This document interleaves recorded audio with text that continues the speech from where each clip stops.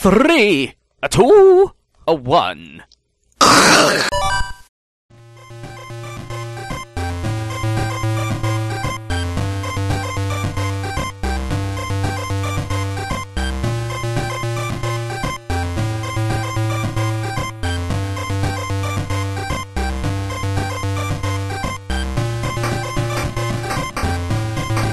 Hello, it is September.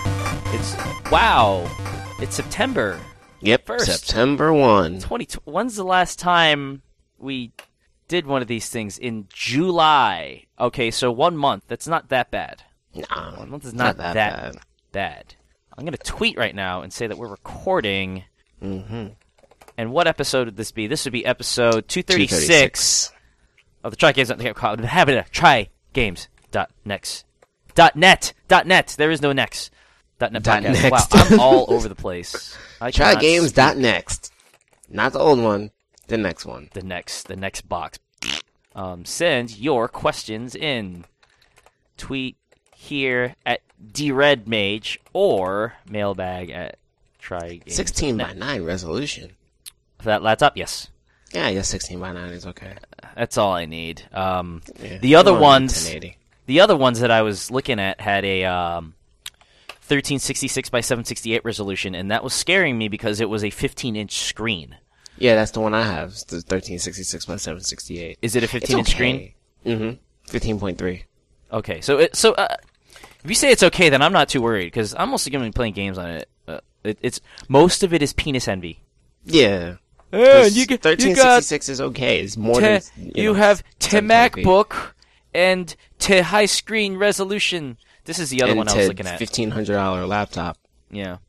Well, the MacBook is like, I don't know, like 2,000 or some shit like that. I don't fucking know. I was saying 1,500. No. Being Take a look nice. at this one that I just sent you. This one is 1366 by 768, but it's got almost the same. It's got the same processing power. Sure it does. And it's $800 as opposed to $1,100. The only disadvantage is that it's cheaper looking and uglier. Yeah, it is. And it doesn't have a 7,200 RPM hard drive. Well, it looks like my big laptop now, only it's more plasticky than metal. Mm. And I honestly don't care. I don't know. So we're discussing laptops, me and him right now, because I am eBaying my gargantuan Acer that is 18.4 inches. Not because I don't like it. I love it, but I need to be able to carry it around and not destroy my back. And it's taking its toll on me. I haven't carried it around. I haven't carried it around with me in, I want to say, 7 months. Because I just am fed up with... It's just that big and that heavy? Yeah. It is a 5-pound laptop. It's not bad. Yeah, this one that I have is 11 pounds. Holy crap! And, when you're, traveling around with it all the time, and you want to, Now, here's the thing. I don't just wheel my luggage around. I have to carry it up and downstairs if I'm, leaving from Mel's place in Queens to go to the airport for work. I don't just wheel it around, I carry it, and that hurts. And I also, either I carry it or I put it in my laptop bag with my work laptop, which is, 11 pounds plus the 5.5 pounds that my work laptop is. That's 16 pounds. And then my tablet plus my PSP plus my 3DS is more weight. And you might be wondering, why are you carrying all that stuff? Don't you have enough games for 1 3-day stay at a hotel for a given week? Can't you just plan that out? And you would be absolutely correct. But you know what? Fuck you. Exactly. So there. That is my answer to you out there, internet, asking me why I would do this, all two of you. But yeah, so I'm looking to not downgrade, but shrink. I'm looking to shrink and keep the same horsepower, and there are lots of options out there. And I would get this Acer. Yeah. That's just me. Yeah, I would too. It's just It may be popping an SSD. Yeah, but then you do that, and then you ramp up the price, and so you might as well kind of go for the... You know what I mean? Yeah. If an SSD, I know what you mean. I mean later, not No, you're right. immediately. You're right. Later. But I don't know. The Samsung looks so pretty. It sure does. Looks so pretty. Apparently, it's a very frustrating something or other. Where is it? Amazing, but also a bit frustrating. I can't actually get to the... Where is it? Oh, there it is. Computers result blah, blah, blah, blah. Oh, I see it. Blah, blah, blah. I wonder what's frustrating about it. Oh, it's a driver thing? Drivers. I could get around drivers. Nothing. Yeah, that's whatever. Here's the other thing, is that this Samsung runs at 1600 by 900 pixels resolution, all right? And it has the GeForce GT 460M video card. All right, it's a Core i7 quad core, 2.3 gigahertz. The Acer is pretty much the same thing. Maybe the CPU is a bit smaller, but it runs at 1366 by 768, which means it's a lower resolution, which means that the native resolution is lower. I wonder what the difference is between a 3610 and 3615 QM. It's probably just like a couple of nanometer gigahertz. process. No, it's the same. Oh, it's the same gigahertz. 2.3. Oh, So it's probably like one is a 90, one's a 45. If Yeah. if they still do that for laptops. yeah, but it Now, looks so see. pretty too. And Yeah, it I does. say that stuff's not important to me until I actually look at the photos. That's Oh, the wait a biggest minute. problem. That is Hold the on. biggest problem. If I just didn't look at the photo, I wouldn't want the Samsung. Oh wait, no. Here's the other thing is that the dimensions of the Acer are bigger. Really? The Acer is almost an inch longer, just about half an inch wider, Oh, and it's a little heavier too. and half an inch thicker. That's the key. The Samsung is under an inch by 0.06 of an inch. So not that much, but it's just under an inch. And you're right, it is about 0.4 of a pound lighter. I don't know if there's a typo, but the Samsung one is saying that it has 1 gig of memory on the graphics card, and the Acer has 2. Yeah, that's the other thing is that The Acer has 2 gigs of graphics. I would probably take that just because of the gaming. yeah. But you have other, since I don't have to carry a computer around. The weight is not an issue. The thinness, honestly, it actually comes down to vanity because we're talking about half an inch. I'm taking out my tape measure right now. You can't see this, but half an inch is. I mean, it's it's somewhat substantial, but it's not the end of the world. I don't. How thick is my 3DS? Let's see. The 3DS XL is Not about like a 3/4 of an inch 3/4. thick. Yes. So I don't even know. I don't know. I haven't even sold this thing yet, so I don't even know what I can afford. We'll see. True. I don't know. I have 13 watches. It ends in an hour. Nobody's bidded yet. 308 views. Stupid watchers. I know. The watcher. So the reason why I'm bringing this whole laptop shit is, and I'm looking to buy one, but then also something that you and I discussed last month, which is more than a week, was the whole idea that Gabe Newell thinks that Windows 8 is a quote-unquote catastrophe. And I think you and I went over some of the reasons why, in terms of like the fragmentation of the market between like Windows 8, Modern View, because we can't call it Metro anymore. Yeah. Modern View versus desktop, and what's available to you at the outset, and what is not available to you, and what kind of control Microsoft is going to exert over the process because it has to make it fit for the modern UI and all that stuff. And then Gabe Newell said, "Fuck you guys, we're gonna start doing stuff for Linux." And then I came across a blog post from Valve. When did I send it to you? Last week or 2 weeks ago or something like that? I think that was last week. Yeah. You're talking about the idea of going to Linux or the thing about Metro? Windows 8. The thing about the Linux, because I remember I showed you a post where they ported, or did they port, or did they just do a test port of Left 4 Dead 2 to OpenGL on Linux? And, obviously it ran faster, they're going to say that. But, like, they successfully did that port, and then they're like, we're going to try to, port Steam to Linux. Like, for real. Not under, like, wine tricks or anything like that, but for real. And that got me thinking, like, well, is it... How... Your opinion, I need your opinion on this because you're more knowledgeable about this than I am. My inclination is to say that it won't matter because that is not going to make either the chicken or the egg crack, right? That's not going to make throngs of people go to Linux in anticipation that third-party publishers are going to start making Linux ports of all their games like Darksiders 2, for example.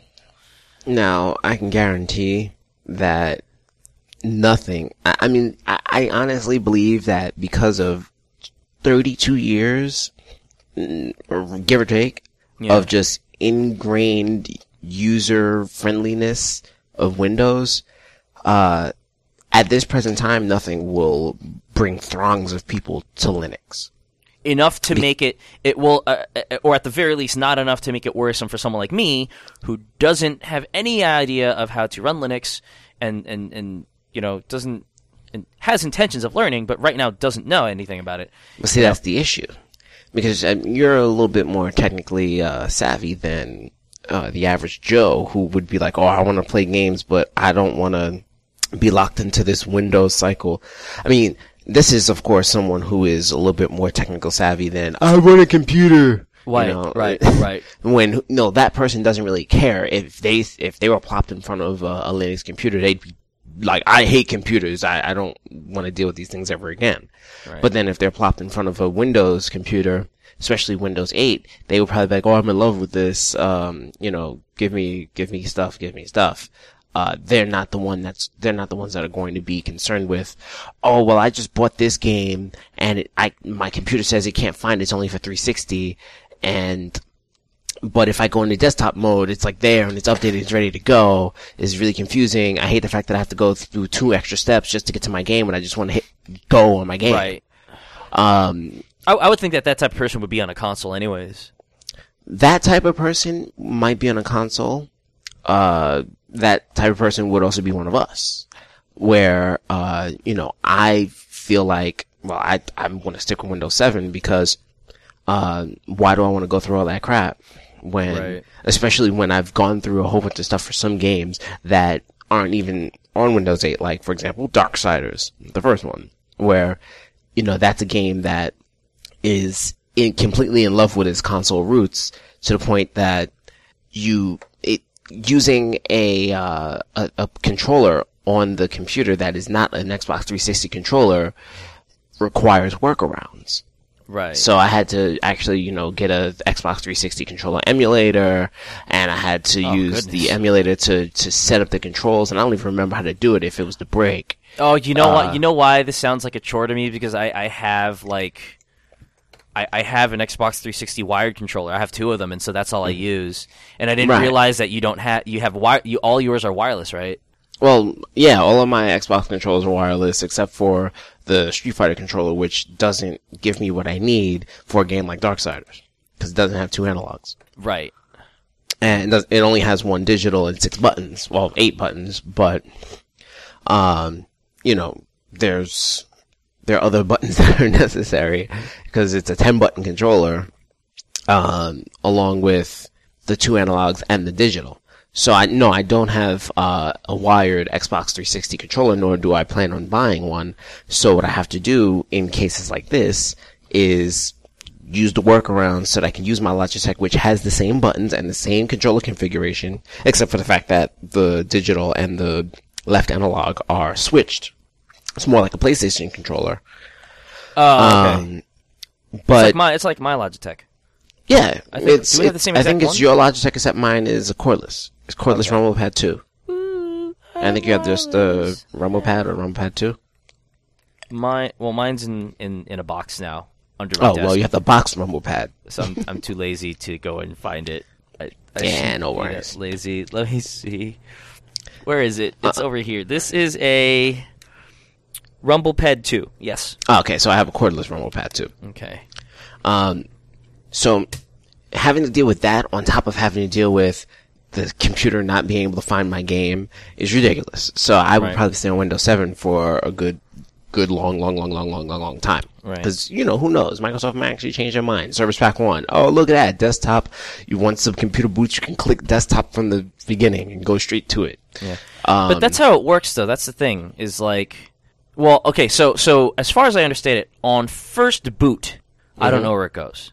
Once you boot the thing up, though, I believe that there is a setting, like where the start menu used to be. There's a setting where if you right-click, there's a little context menu that pops up, and one of the items is start in desktop mode. So whenever you boot up, it goes right into the desktop. That's good. Because I would probably just do that. But the other thing is that, like, the reason why it's not a big deal to me is because even if they didn't give you that option, switching to the desktop mode is as simple as, like, going to the lower left-hand corner and clicking a button. And it's not one of those things where it reboots in desktop mode and then reboots in It just switches. modern mode. It just switches, so it's a layer. That's all it is. So that's why I wasn't too worried when I saw the quick looks of it, and like I was like, okay, that's not too bad. You just ignore the Metro. I'm sorry, the modern. You just ignore the modern, and you're fine. What I'm more worried about is the complication that comes out with having to make sure that your game is certified through Microsoft's process, and like they kind of hit a snag where it's kind of like Xbox Live, where patching your game is a laborious process. Even just releasing your game is a laborious process. And they have all these stupid, I forgot, what do they call them? TCRs or something, whatever. The most infamous case that I remember is from Bastion, when like one of their TCRs or whatever you call them is like, your downloadable game must indicate to the player when it is time to pick up the controller and play, or something like that. I'm sorry if I'm getting it wrong, Internet. Oh, it's one of the certification requirements. Yes, TCR, technical certification requirements, right. And Bastion was like, no, what we want to do is immerse the player in this thing, so when we start the game, he just wakes up, comes out of bed, and that's it. Mm-hmm. Like, you have to pick up the controller and figure it out yourself. Something like that. I can't remember what the exact scenario is, but it was something like that. And they had to fight Microsoft on it, and then Microsoft ended up letting them do it, or something like that. But yeah, they did, because it's definitely not like that in the game. Yeah, but you bring that trouble to like the PC, where we're used to just being like, you know what, this is where developers can experiment and do what they want with things, and they shouldn't have to be locked down by this stuff. And I think that is probably what Gabe Newell was talking about the most, if I'm not mistaken from what you read. And this that is about what freedom, developer freedom. Yeah.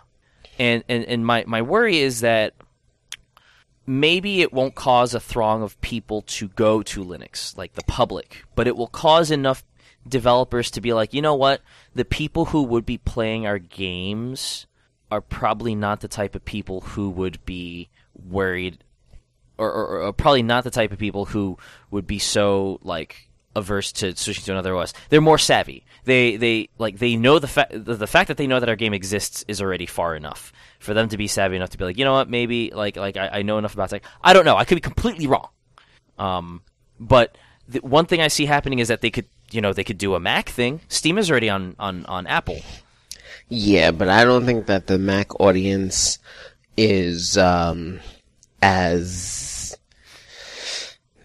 populous as like the Windows audience in terms of gamers. It's not, and I'm not going to buy a Mac to get a game.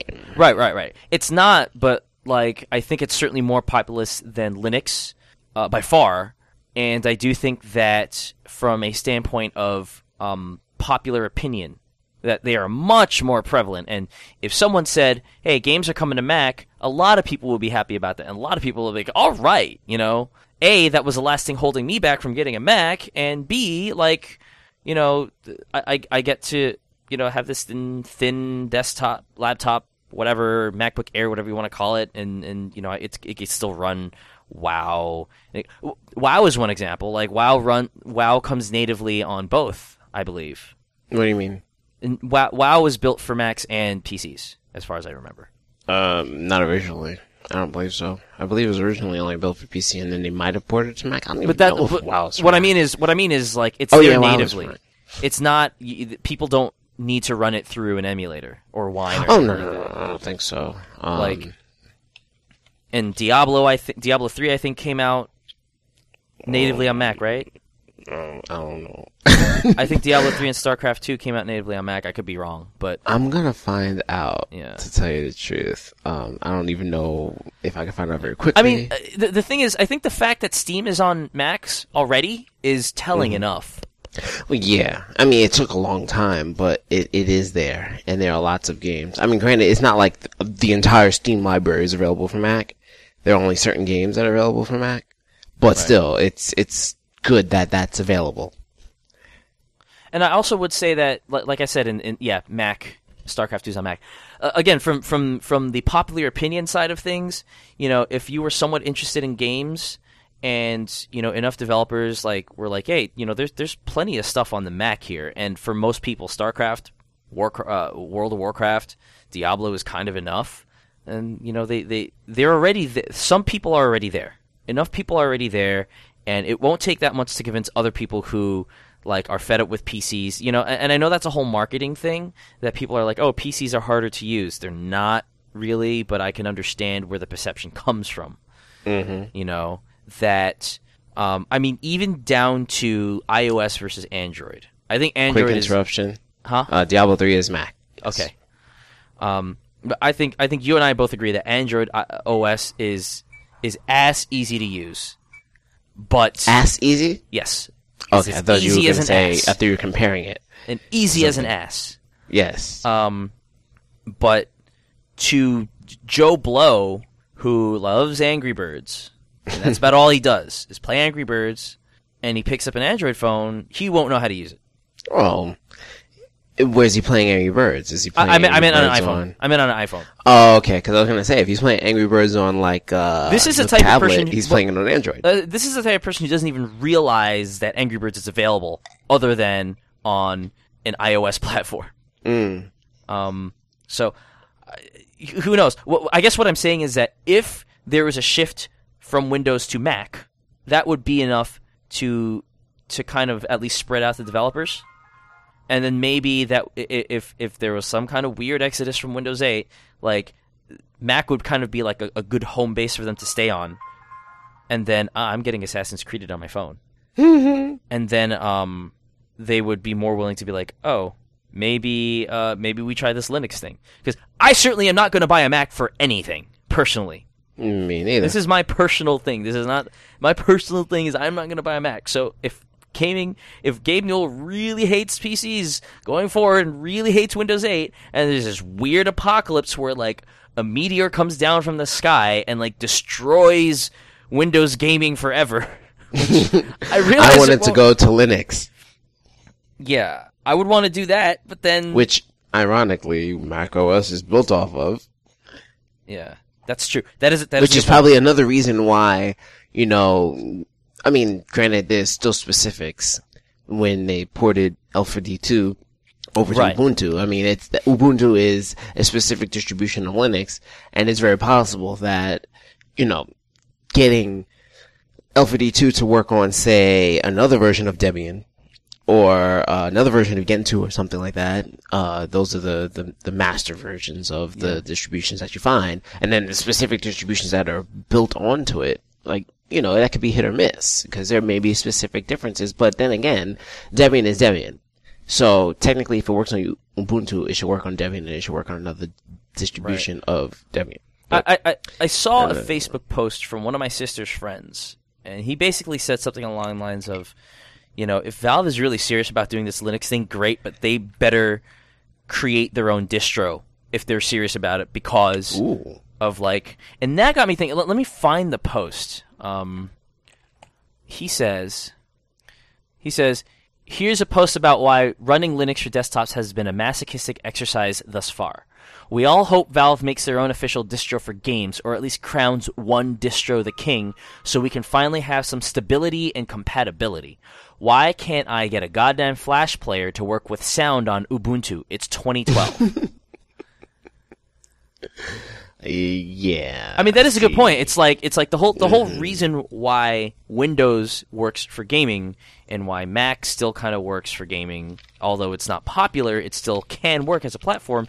Is there's only one of them. Yeah, it's all unified. And that's not to discourage people who futz around with Linux from creating their own distros, but what that does is just it makes it harder for someone who wants to play games to do it right. It's already fucking hard enough with Windows because the OS is the same, but configurations aren't. So, it's already hard enough. Yeah. But the thing is, that's where DirectX comes into play, and you just translate out. Right. So, no, you're right, but it's sometimes you still get issues with, I'm getting this weird crash bug on Deus Ex. And I ask you about it, and you're like, nope, never had it. And then someone says, oh, run a DX Diag. Okay, what's your video card? How much RAM do you have? Are you using AMD or Intel? What kind of core is it? Is it quad core? Is it dual core? Okay, what kind of RAM are you on? Are you still on DDR2? What the fuck is wrong with you? DDR3? How much video memory does your graphics card have? What manufacturer does your graphics card come from? All this different shit that even though DirectX is supposed to, act as that API that it is the API that like helps you avoid that stuff, you still get it. Yeah. And so imagine that fragmented to the point where it's like, okay, not only am I running different hardware than you, but this Linux distro is completely forked in a different way than yours is. So I don't know, I don't know, but I'm still interested in looking into it because what if the world ends and that happens? I guess I should title this episode Paranoid, because that's all it is. It's just me being paranoid. It makes no sense. Being silly, I should just get a Windows 7 laptop and like be done with it. But go ahead. Sorry. Oh, you could get a Windows 7 laptop, right? Yeah. That had like I think the Acer one has like a get this Windows 7 laptop and get Windows 8 for $15 or some crap like that. And you'll get the access to Windows 8. Once you get your Windows 7 laptop, you repartition and prepare for Windows 8. Yeah, no, you're right, yeah. And then when Windows 8 comes in, you'll have an option. But here's the thing. Here's the Here's the secret thing that is giving me a tech boner. Laptops with touchscreens are viable again. Because of Windows 8. Yes. And I want one! Yeah, you were telling me about, we were having a short discussion about tablet PCs. And I brought up that PC that the enterprise laptop that nobody ever sees on, regular retail. Right. Look, here's the thing, okay? So, I went apeshit when I was looking at the Asus Transformer TF700, which is an Android tablet, a 10-inch Android tablet, 19 by 1200. Okay, so better than full HD, right?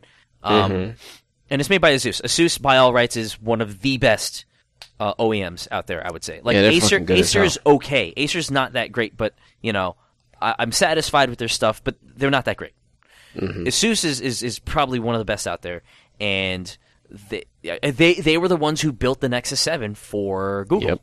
And then I was surprised by that because when I was looking it up, it said Asus Nexus 7. And I said, what? No, it's a Google. Oh, it's built by Asus. I want it even more now. Yeah, you would suspect that they would go with Samsung, but no, they went with Asus. But I mean, they still went with Samsung for the phone, but it's not the here. Yeah, they did. And then so back to the Transform TF700. That thing doesn't come with. I'm sorry, but that comes with I said comes with again. What's wrong with me? That thing has available for it a separate keyboard dock, a full-fledged keyboard dock, not like a weenie one, but like a full-fledged one that you snap it in landscape mode, and it becomes like a laptop. And the biggest problem with that is that now I have an Android laptop, not a Windows laptop. True. And that's the thing. Like, you want a Windows laptop like that. Yeah, exactly. As much as I love Android, and by all rights, if it were up to me, I would be running an Android-esque OS on a desktop, which is basically Linux. Again, it comes down to the fact that A, I'm not going to get that much gaming support on it, and B, not only gaming support, but like other stuff that I already own that runs on Windows. I have to get a new version, Photoshop, all the Adobe stuff that I have. Yeah, now I've learned to find alternatives. Like, I'm using GIMP, which is also available on Linux, and it does pretty much everything. Yeah, all the Linux heads on listening to this would probably tell me the same thing as you're telling me, and you'd be right. You guys would absolutely be right. It's a psychological thing more than anything else, I guess. Oh, certainly. Wait, so are you? I forget. Are you dual booting into Linux, or is just your laptop Linux and your desktop is?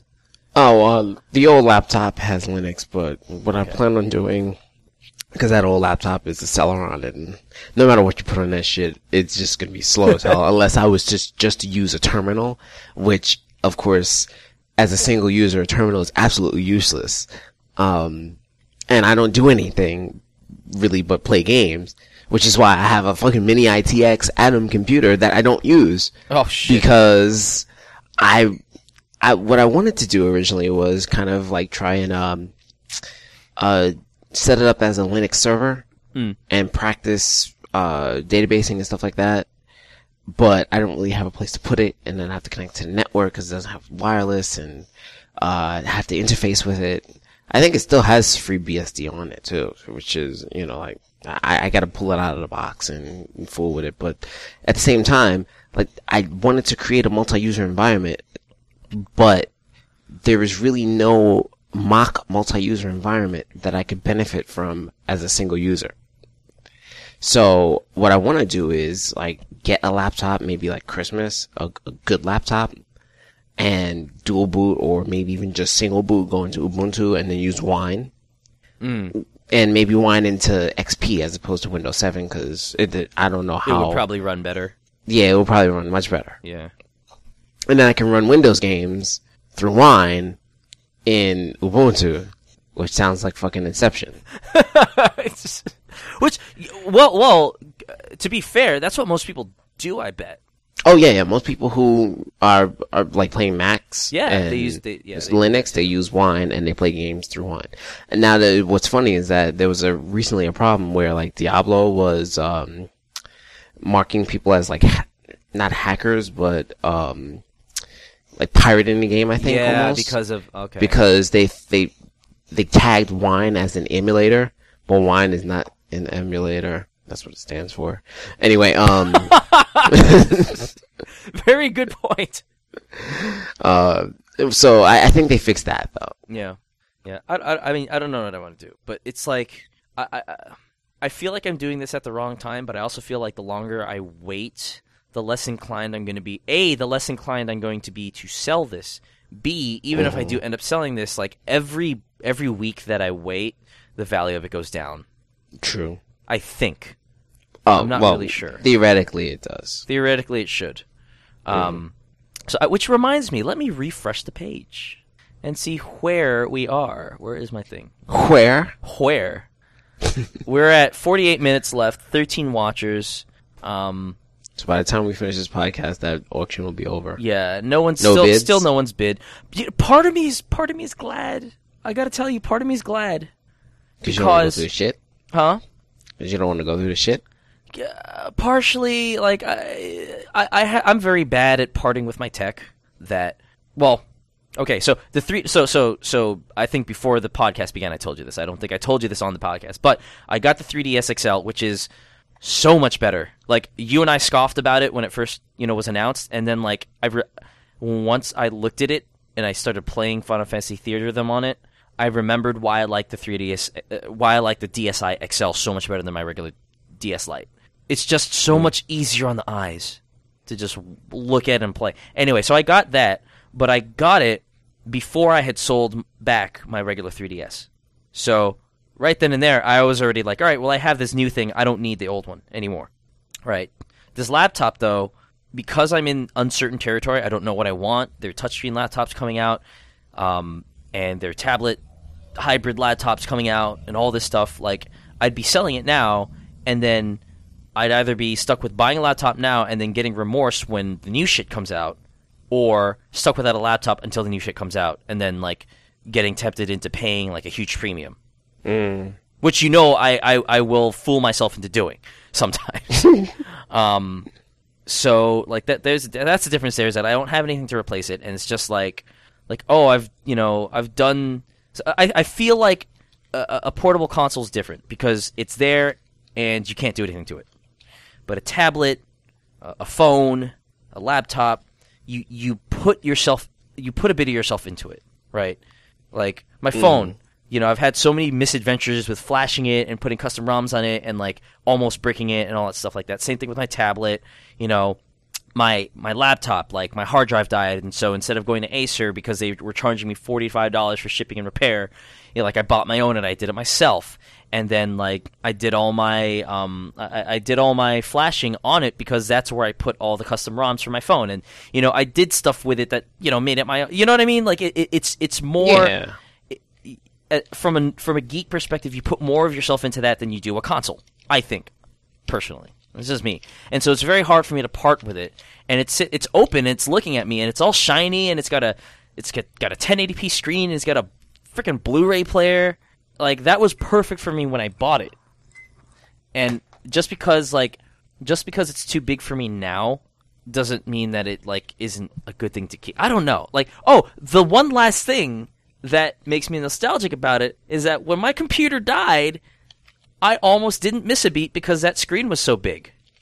I just propped it up where my second monitor is now. I just propped it up. And you just use it. Hooked it up. Yeah, let me just go into this. Hooked it up to my other monitor, and I was at dual screens again, and I had a just as powerful machine. Well, no, not just as powerful for gaming, but almost as powerful for everything else. So like it's that kind of weird, illogical, irrational, sentimental value that it plays towards it. Like, sometimes when I would eBay my old video cards, I would be like, man, I don't want to get rid of you, but I am not using you. It makes no sense to keep you. 48 minutes. What is it now? I think I spewed about 3 minutes worth of time. Yeah, now we're at 44 minutes. Still nobody bid on it. I don't know. Here's the thing, is that what I feel like might happen is it'll go by without a hitch, and I won't sell it, and then Black Friday will come around, and all these weird new world laptops will be selling for X amount of dollars, and I'll get a good deal on one, kind of like I got a good deal on this one. No, like I got a good deal on my monitor, and I will be able to get that one, and then maybe sell this one for cash back, and it'll be fine. The alternative is I sell this one for whatever I sell for now, and everything that what I just told you a few minutes ago will happen. I get antsy. Something comes out. It'll be too expensive. I'll be like, I'll look for compromises. I'll end up getting a Windows 7 one. It won't have a touchscreen, but it'll look nice because it's Samsung and all this shit. And then like a touchscreen one will come out, and then you'll get it for Christmas, and I'll be like, I should have waited for that. Christmas is a good time to get shit. God, I don't know. Maybe I should just end it now. Ending an auction is not a good look. That's the thing. Wait, it's only 40-something minutes. Is there a bid? No, but part of me also wants the money. I don't know. Wait. What I'm saying is, why end the auction if there's no bid? You might as well just wait. End it so that I don't sell it and I keep it. But how will you sell it if it ends and there's no bids? Because there might be a bid in like the last 10 minutes. You know how these things work. You know how eBay is. I do, but see, I had a watcher on my Final Fantasy IV, and that shit ended, and I have a watcher again, and I have a feeling that it's just going to end tomorrow, and... Yeah. That happens to me with a lot of stuff, but this is like a good device, and it has 13 watchers. Most of the stuff that no bids. No bids, yeah. But see, with my DS, or my 3DS yesterday, okay, it had no bids until maybe half a day left, and then there was one bid. And that one bid stayed there with like what, maybe 5-6 watchers. That one bid stayed there until the last 15 minutes when it went from 84 to 85 to 86 to 87 to 88 to 89, and then at the last 10 seconds, the final bidder swooped in and got it at 90. So, like, you never know. Like, I don't know. Yeah. It's really intriguing. Like, if you... August 30th, which is 2 days ago, was IFA or IFA or however you want to pronounce it in Germany. I don't know what that stands for. The IFA? Yeah. I don't know what the acronym stands for. And International... Fuck 'em all. Farting. Fuck them all. Yes. International farting anuses. But yeah, so like all the devices were coming out. They were like HP was unleashing its line of like newfangled shit. Like they had a Windows 8 touchpad. They had a Windows 8 touchpad that docked into a keyboard. They had a Windows 8 laptop that had a touchscreen on it. And then they said, "Oh, also available with discrete AMD graphics." And that's when I was like, "Oh!" It's just stuff like that. You know, all these shows come out, and it's like, well, I'm kind of in the market for a smaller one now because I'm at a point where I'm not carrying my laptop around anymore just because of its size, and I want to be able to carry it around. But I want it now, but you're not coming out for another month or however long, and I don't know how much you cost. So what am I going to do? And I really don't know. I'd wait. You're right. I should wait. I should end this auction and I should wait. Don't end it. Just wait 40 minutes. I'm telling you. 13 watchers, and no bids. Yeah. You never know. Yes, that's true. But I'm working on good faith here that auction's gonna end. Well, here's the thing. People are gonna be skittish. Here's the thing. If somehow there's like a great bidding war and it shoots up to like, it's not going to happen.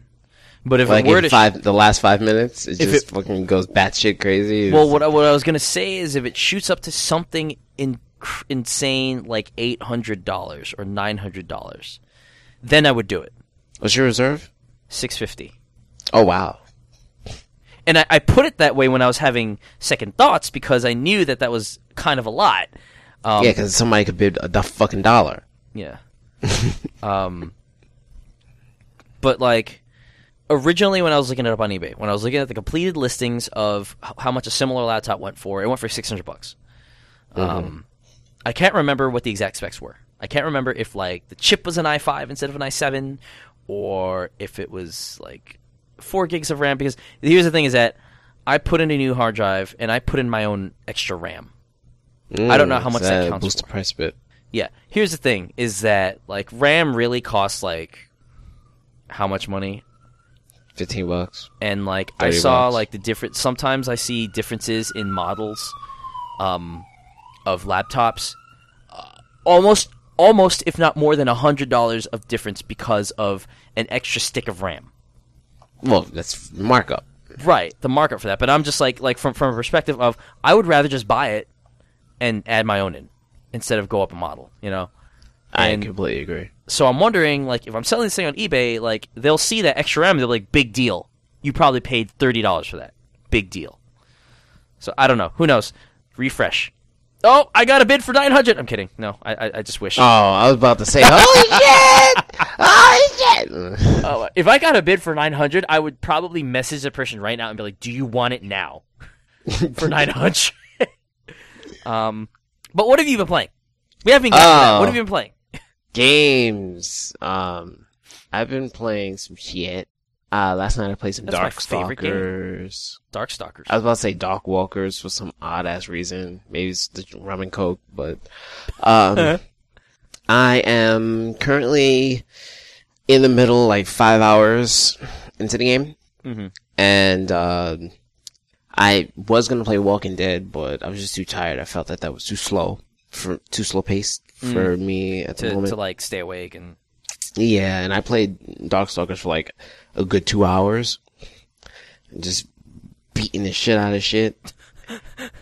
Beat the shit and I have a couple of gripes that probably would extend if I had a console version. But there's just two things I really don't like in this game. And they both are associated with the same thing. Uh-huh. One of them is the flight. There was a flight section where you had to ride a griffin. And you had to kill shit. And then this part that I was just in now, you get a gun. Like one of the angels, they have a gun. You kill the angel and you take his gun called the Redemption. And you have to aim on both of those things with the right analog.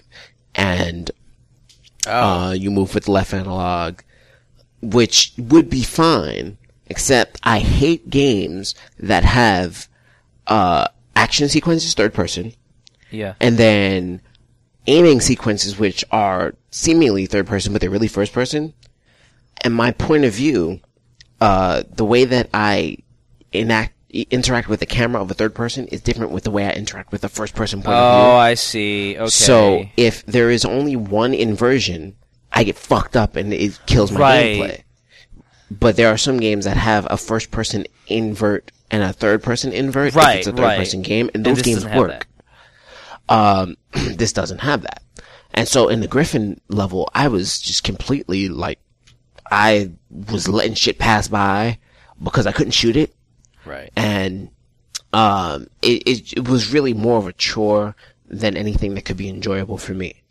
When I got the Redemption, I died quite a few times because there were enemies that I really needed to tactically, like, for a tactical advantage, I needed to use the redemption, but I couldn't effectively use it because A, the sensitivity was too low, so I should fix that. And then I had to constantly remember, oh, I'm pressing right on the analog stick to go left.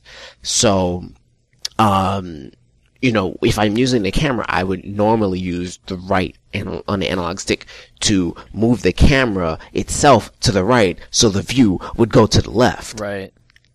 Whereas when using the redemption, I'm moving the reticle, and I wanted to move to the right if I move the fucking stick to the right. Because you invert the horizontal axis too. Actually, I do not invert the horizontal axis. I invert the vertical. But in this game, the horizontal axis was already vertical. Inverted. Okay. But yeah, I normally would if the default was left is left, right is right on camera. But when it comes to a reticle on the screen, I want that shit to move the way that I'm looking. Right. And it doesn't do that. It does the opposite vertically and horizontally because I'm not gonna go and every time I break fucking redemption, pause the game, go into the settings and switch all the shit. And then when I decide I want to drop the redemption, go into this menu and change the settings again. I'm not gonna do that. So, I wound up going through most of that part without the redemption, and it was just a lot more difficult, but I had to ignore a lot of shit, and then I had to kind of change my tactic. There was a chest that had life, and I had to wait to get that until I was really, really, really low, because when I had gotten it after the original first fight, I wasn't really that low, but then I realized, oh shit, I'm really wasting a chance to finish this level, because I would get really far and then die, and I had to go all the way back to before I got the redemption. It was annoying. But other than that, I really enjoyed the game. Real quick on the whole like left-right thing, for some reason, adjusting to horizontal inversion doesn't bother me after like 30 seconds. I don't know why. I cannot play a game without inverting vertically. But like I think was it Beyond Good and Evil or something else? One of those games or something like that had like an inverted camera horizontally, and I had to like think about it for a second, and then I was fine. I think vertical is a lot harder to deal with than horizontal, depending on your mindset. Like I can ordinarily deal with, if something cannot be inverted, I will take the time to adjust myself to it. Right. Vertical is ridiculous. If you don't support vertical inversion, then I'm not playing your game.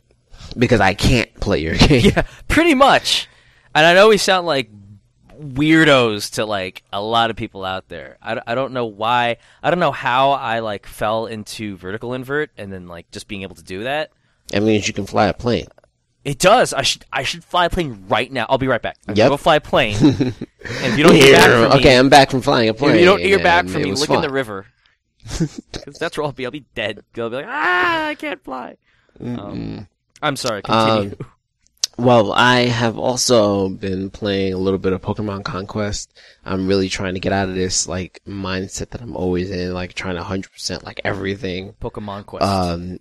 And gain levels and just, you know, being that this is Pokemon, the Pokemon can evolve and shit. And I'm trying to evolve certain Pokemon so that I can, make certain fights easier. And honestly, it's a waste of time.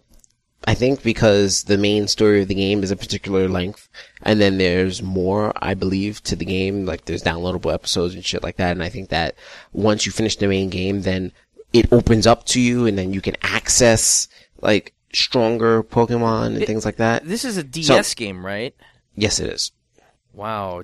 And I had to ask you that because of the downloadable thing. Like, that completely blew my mind, because I didn't think that it supported that, or I didn't think that DS games supported that, unless... Oh, well, it's do they have like a sticker? In the software.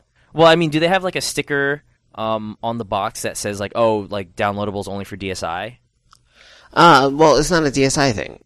It's in the software. It's basically a wireless play. You know, this has been available for DS games, mainly Pokemon. Like, you connect to Wi-Fi connection, and then you get whatever you get. It's free.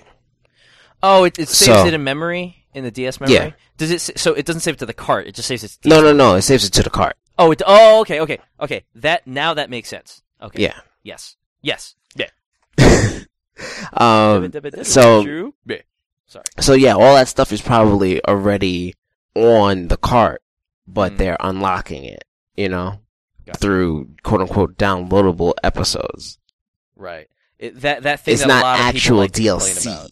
about. That thing that a lot of people like to complain about. Well, yeah, people complain about it because it seems because they have to devious. pay for it. Yeah. For this particular thing, you don't have to pay for it, so I think it's perfectly fine.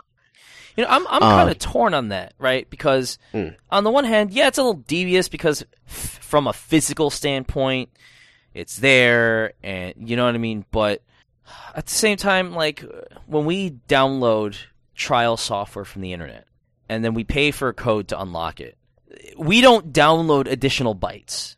It's just unlocking that software.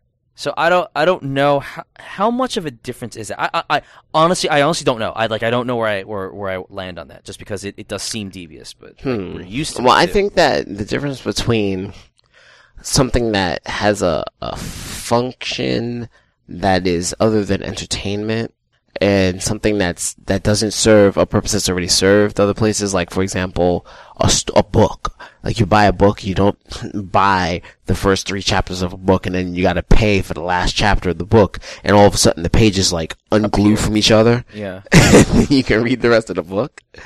But for a video game to do something like that, that's atrocious. Right. But I think for a piece of software where, you buy a screwdriver and the fucking screwdriver, you don't buy a screwdriver, you get a screwdriver from a store for free, but it doesn't actually have the tip that you use to drive the screws into the wall. It's just the chassis. And you have to pay for that. Yeah. Then, I get that there's a point to that. Somewhat. You can't actually use the screwdriver. You can see what it looks like, and you can kind of see, this looks like it'll fit, so I guess I'll buy the bit. And connect that in there. But let's see. Other than Pokemon Conquest, I've been playing Sigma Star Saga, and I need to pick that up again, man. I played like one puzzle in Pushmo, and I played Mighty Switch Force and made it to incident number 10. Mighty Switch Force. How are you finding that? It's fun, and I play it for like 20 minutes, and I'm done, and it just serves its purpose very, very well. Yeah. I need to play it more because it seems like it's a very short game, other than the fact that, getting power is tough once you get past level 3. But the amount of levels doesn't seem to be very abundant. Is that true? 16. Oh, that's not bad. Because I was hoping for shorter than longer. Oh, okay. Even with the bonus levels at 16, or is it? Oh, the bonus levels are after that. So it's 16 Okay, plus. so once you do the 16, then it opens the rest? Yeah. Okay, because I was wondering if I got gypped somehow. I mean, now the game comes with the update already in it. So it's not like I had to download Mighty Switch Force and then download the update for it. Because I bought it after the update came out. Anyway, I don't really think I've been playing anything else because, other than the fact that I played the shit out of Final Fantasy 1 and 2, I beat Final Fantasy 2, and then I beat the Soul of Rebirth, which is a really cool tie-in, kind of after-the-fact tie-in to Final Fantasy 2. It doesn't really explain anything, but it's fills in really some nice to see. It doesn't really fill in any blanks either. I mean, basically, what it does is it follows the story of several people that die in the middle of Final Fantasy II. Oh, right. And it basically tells the story of them in the afterlife. And it's really tough. Oh, so it's especially Lost. What do you mean lost? Sorry, that fucking show pissed me off at the last season.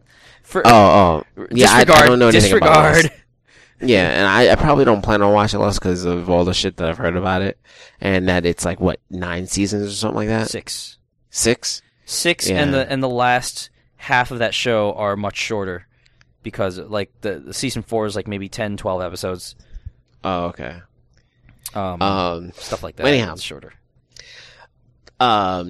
the way I played it, because I didn't think about it, I thought that the Soul Rebirth was actually going to be kind of like a fleshy game, like, you know, a game that was going to start you off in a town and you can equip the guys and you can go on. No, this shit, nah, I'm just going to tell you this. If you do plan on playing Dawn of Souls version of Final Fantasy 2. Yeah, I do.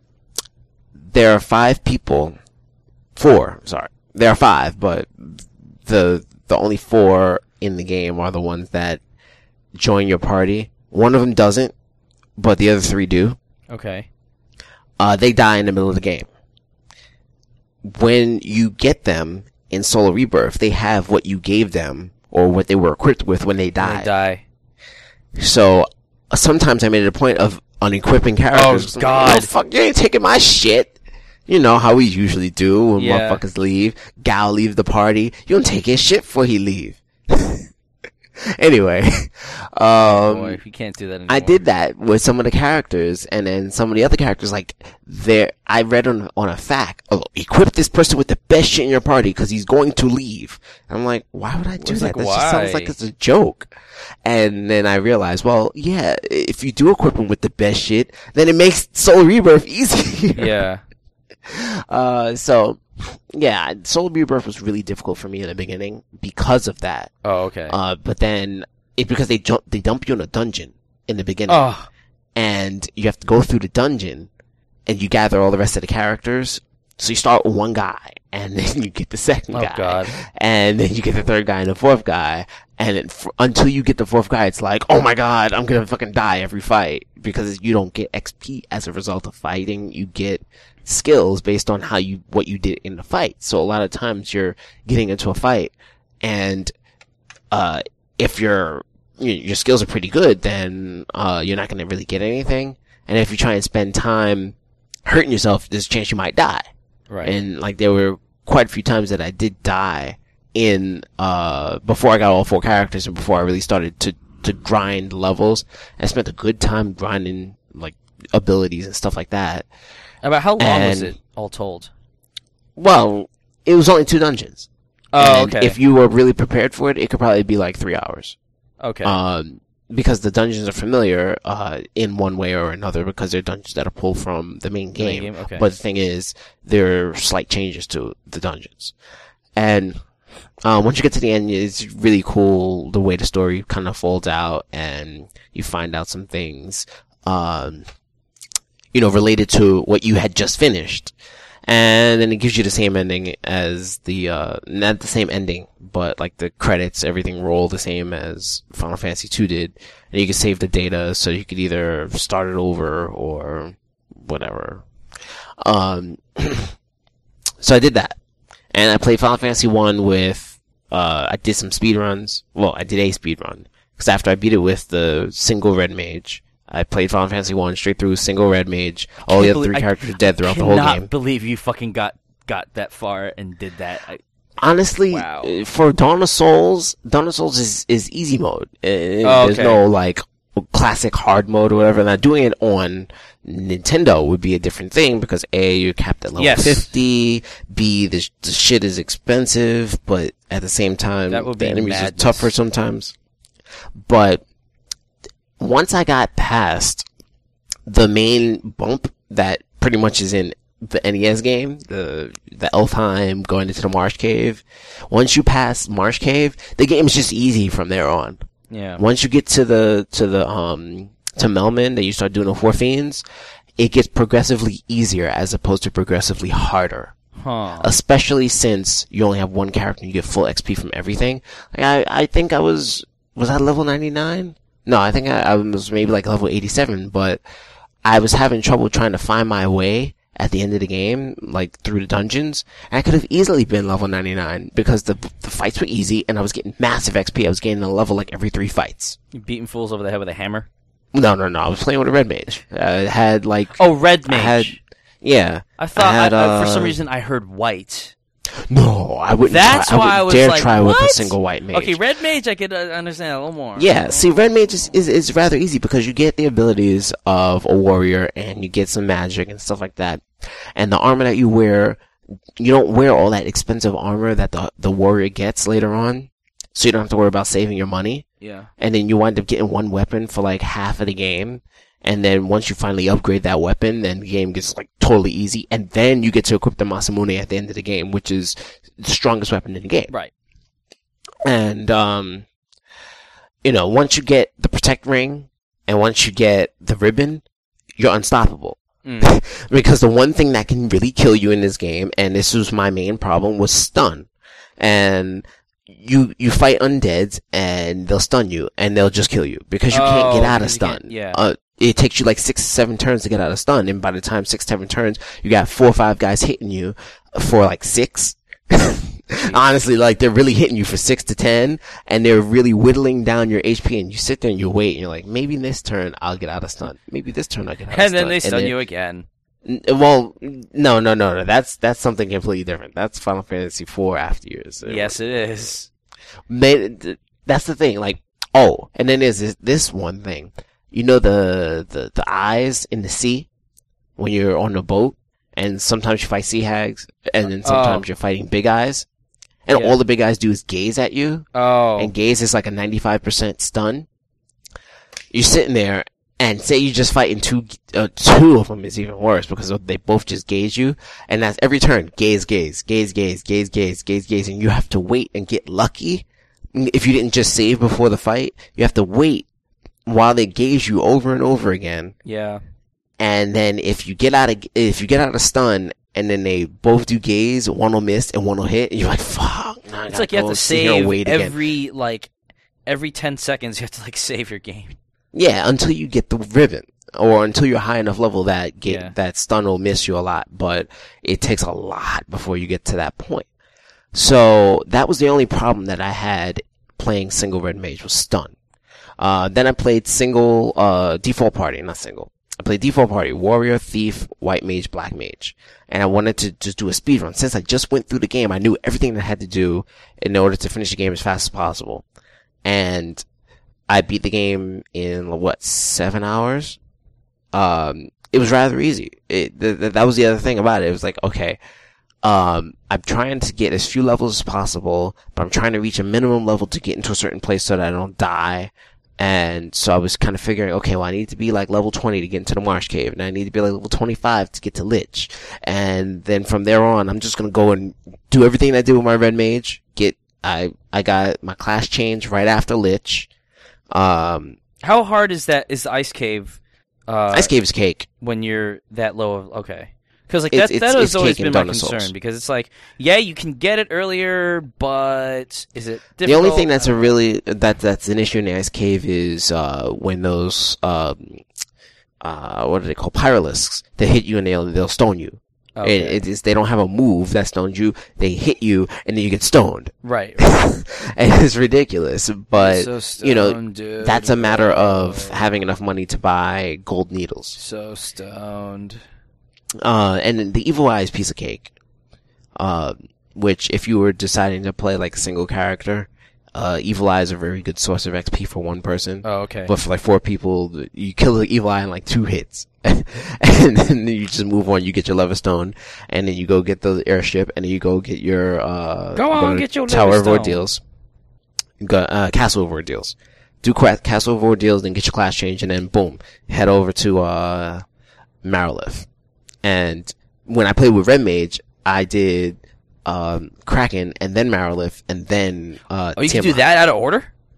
Yeah, cause, once you get the airship, you go anywhere. Oh, that's right. So, once you get the airship, you can go to the caravan and buy the bottle fairy, and then release her. She'll give you the Oxy Ale, and then you go to Umrak, and you go into the sunken temple. And I was looking for the Rosetta Stone, but I wound up finding Kraken before I found the Rosetta Stone. So I'm like, fuck it, I'll kill him now. And then once you get the Rosetta Stone, then you can go into, Lufenia and get the chime so you can get into the tower and fight Tiamat in the sky. So basically I just told you how to beat Final Fantasy. And, Sigma Star Saga, I'm on chapter 4, which, I found out there's 6 chapters in the game. So I'm, so you're almost there, 2/3 of the way through the game. And, It's pretty interesting. It's definitely like the story and everything it's gotten me a little bit more into the game, and some of the abilities I've gotten have allowed me to get through some things I found tedious. Like I'm starting to find the random battles a little bit tedious. Like I like side-scrolling shooters and everything. But it's not as interesting as you would want it to be. Yeah, and then there's points where like you would think, okay, I'm going through a side-scrolling shooter, and the more enemies they throw at me, the more fun I'm gonna have. But then you get this point where, you have to kill 99 enemies. I gotta kill 99 enemies. Yeah. But at the same time, I'm like, okay, I'm gonna get all this XP. I'm gonna gain levels so that killing 99 enemies is actually faster. But one of the power-ups that you get is an ability to drop the counter by 2 every time you kill an enemy. So 99 enemies actually turns into like 45, right? Or like 48 enemies, and not even 48. I don't know. But that is very good because now I can blow through levels if I don't really need to worry about getting the XP in a level, or if they're really, really strong and I need to just kind of get through this as quick as possible without dying, then I can just throw the ×2 on to my power. Mm-hmm. And I have like my perfect situation is the triple cannon, so it's diagonally up, straight, and diagonally down, and then the triple laser. So it's a triple laser, triple cannon. I get maximum, in my point of view so far, maximum coverage, and then I have the ×2. So I don't have to worry about what I used to have to worry about. It's like, oh man, I can't get to this enemy, I can't get to that enemy, or it's taking too many shots. It's pretty good going through the space levels now, and the story is unfolding. I'm trying to figure out how and when, because they said there's multiple endings in the game depending on what you do, but I'm like, I haven't had a choice in anything yet. But they start to hint to you, like, oh, this is, be careful what you do. This is like one of the characters said, many lives are at stake depending on what you do. And I'm like, I'm waiting for this time to tell me what to do. I want to know, when I'm going to be able to say, I want to do this, I want to do that, because I'm starting to have an opinion about how I want this to go. In the beginning of the game, I was like, I don't give a fuck. Who cares? Krill, Earthlings, they can all fucking die as far as I'm concerned. But now I'm a little bit more concerned about where the story's going. 11 minutes, no bids. Stay this way. Oh, shit. Please stay this way. Dramatic. Please stay this way. Too much sentiment. So, I do believe that I have finished the spectrum of what I've been playing. I really, really, really, really, really want to play New Super Mario Bros. 2. Really? I really want to buy it. Do you really? But it's not really. Really? Do you really? It's not really in my budget, so I haven't bought it yet. Really? Really. I want to get the downloadable version, so I get the 100 coins off of Club Nintendo. So, I'm waiting till my next paycheck, which is this week, and hopefully I'll have some extra money and I'll go buy it. But I really want to play New Super Mario Bros. 1 or the last story. Bide my time. Oh yeah, the last story. I forgot about that. So I'll get last story eventually before it goes up in price. I'm sure of that. I bought, because I went to GameStop Thursday, primarily to buy this game, and also to renew my Power Up rewards, because I'm an idiot. And on top of that, I do kind of go to GameStop for certain things here and there, and Power Up will benefit me. Like, for example, it did benefit me for the game that I bought. I bought Castlevania Lords of Shadow. Oh. Used for PlayStation 3. Based on Eduardo telling me that the game was pretty good, and it's a good, reboot of Castlevania. Better than the first one that came out. Was it, something of something?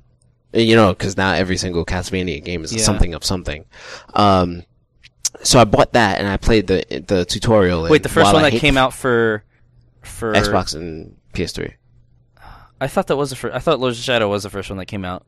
There was another one. Maybe it came out for Xbox and PS2. There was a 2D version. There was like a 2D downloadable game that was kind of meh. No, not that. I'm thinking about Xbox and PlayStation 2. Yeah, that was Lament of Innocence and then Curse of Darkness. Yes, Lament of Innocence. That game was meh. So I played the tutorial of Lords of Shadow, and while I hate the fact that it's in 30 frames per second, I did enjoy the game. So I'll get to it sooner or later. And to end everything, I really want to get Final Fantasy 13 2 eventually, because now, especially since they've announced that there's an ending, it's a trilogy. So now there's going to be a third Final Fantasy 13 called Lightning Returns Final Fantasy 13. Yeah, I saw that. It's coming out next year. And it looks like it's going to be like an action oriented game, because it's talking about how Lightning can the outfits that you give her will look different, as well as give her different abilities depending on how you play, and she can grab ledges and pull herself up and do other things that seem sort of action gamey. And you can move her on the battlefield, which is something that you've never been able to do, quote unquote, in Final Fantasy before, which you kind of could do in Final Fantasy 12, but we're not talking about that. What have you been playing? Well, I want to say first, what really annoys me is that, and this is a personal thing, but Final Fantasy VI is the best game in that fucking series, and the only thing that they've done with it is come out with an advanced version. Yet, Final Fantasy IV gets a stupid it's not stupid, but it gets this collection with some questionable extra content, which I'll get into in a second, and Final Fantasy VII has all these stupid spin-offs, and then Final Fantasy X has Final Fantasy X-2 with dresses, and then Final Fantasy XII has some weird sequel that actually wasn't very good, apparently, for the DS, called it was Revenant Wings, right? Or something like that. Revenant Wings. And then fucking 13 has 13-2 already, and then they're having this shit. What happened to 6? 6 is better than all that shit. Man. There really should be a grand remake of 6. All I want is the FF4 treatment for the DS for 6. That's all I want. Yeah, I think that there should be, even for 3DS. I mean, granted, it's a very big project because of how deep the game is, in just how many scenarios the game has compared to Final Fantasy IV. Like, imagine having to reimagine it in 3D. Well, too bad. They got money. They got my money. You know how much money they spent on 500? I would so buy that game, even if they released it for $49.99. I would. Don't say that out loud. Shh. I'm sorry. I know a lot of people who would buy Final Fantasy VI for $50 if Square Enix re-released it for 3DS. He's in lying. 3D. Don't charge that much. With the same soundtrack, just with better instrumentation. He's right. Oh man, I would so pay $50 for that game. Do not say that out loud. I'm sorry. But that's how I feel. And they won't do it. Say that out loud. They did release The World Ends With You for iOS, and apparently is it like a full-on port, or is it like a... It's a port of... I think it's a port of the original, but instead of being able to use two people at once, because there's not two screens on the iOS, you only use one person. Right. But it apparently hints to a sequel of The World Ends With You in some sort of way. I don't know, because I don't have an iPhone or an iPod Touch, and I don't plan on having one. But it's on Kotaku, and all I did was like look at the headline, and I'm like, oh, thanks for spoiling that shit for anybody who wants to know. But hey, I'm just following the leader. Do you remember if the eShop tells you whether or not you own a game? Yes. Okay, because I did not realize that Wario Land. Well, I don't remember whether or not I realized that Wario Land is on the eShop. Yeah, it came out like a couple of weeks ago. I think it came out just before or on the first week of the whole Mario month to celebrate New Super Mario Bros. 2. Okay, because I like Wario Land, and I know that I would have bought it. So I don't know if I bought it yet. You would have known because it would say you own it. Okay, and also you have a list of downloadables, which is tied to the fact that when you go to the thing in the eShop, it'll say you already have it. But I'm right at the store page. Okay, so I guess I don't have it. All right, I have to add this credit card number in. Sorry, I'm buying stuff. God damn you, Wario. So you've been playing? I mentioned After Years, right? I beat Zero Miss. I did Final Fantasy IV. I beat that shit again for quite literally must be the 10th time. No, maybe not that much. Some more than 3 times, I'll say. And for me, that's a lot because it's me. And I beat that, I did the interlude. I don't know if we spoke about this as I was doing it on the podcast. I don't know if we. I mean, not on a podcast. Okay, I did the interlude. The interlude is like just it happens a year after the conclusion of Final Fantasy IV, and all it does is fill in the gaps between what the after years starts off with and the end of Final Fantasy IV. And we know that the after years takes place, but 18 years for the after. most part, 18 years. And there's some areas of the games where there are flashbacks, whatever. Which may be like a year or so after too. Yeah. After before you continue, yes, is the interlude in well, first off, is Final Fantasy IV? Oh no, Final Fantasy IV on the complete collection is in new graphics. Yeah, it's in new Korean graphics. And anybody who's Korean out there, don't get offended. I'm just saying that because Korean artists worked on the Final Fantasy 1 and 2 PSP ports that had all these shiny new graphics, and so everybody started calling them Korean graphics. It's not my fault. Anyway. See, in the Wii version of the After Years, they show flashbacks. I don't know if they do this in the complete collection, but when they show the flashbacks they change the art. The Wii version, they change the art back to old. The classic 1992. They do the same thing. They do. Okay. Yeah. They show but the classic is the interlude Korean in art, classic? not the new Korean art. They changed the art between the After Years and the original Final Fantasy IV too? Yeah. The original Final Fantasy IV is basically Korean updates of the SNES version. So it looks modern, but it's like Cecil's head is in the same pose, and so is Palom, and so is Parm. Like, they didn't totally reinvent everything, you know what I mean? But then for interlude, they use that same art, and then for After Years, they used yet different art. Anyway, interlude. I after having absorbed the majority of After Years, I find that interlude is unnecessary and actually a little annoying. There are a few cool tiebacks between interlude and After Years. I don't necessarily think that it makes it worth the time spent playing it. It took maybe about 2 hours, 3 hours. Right. I'd rather have put that 2 to 3 hours into finishing a chapter in After Years or leveling my characters in After Years. There's a disconnect that happens with interlude that also happens with After Years, and the more that I have to experience it, the more annoyed I get at it. And this is just me personally, but the fact that and how else are they going to do it? I don't know.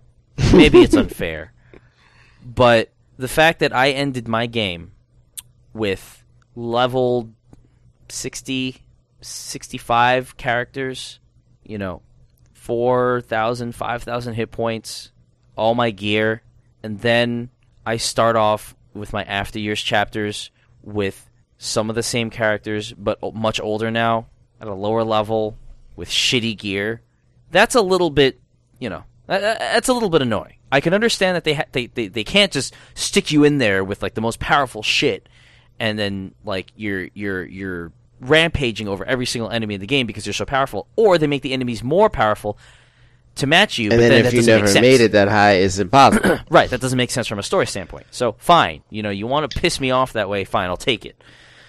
But interlude happens a year after you beat the first game, and you still get knocked down to like what, 10 or something like that. It's They really relaxed in that year. yeah, I guess this got fat, but it's just.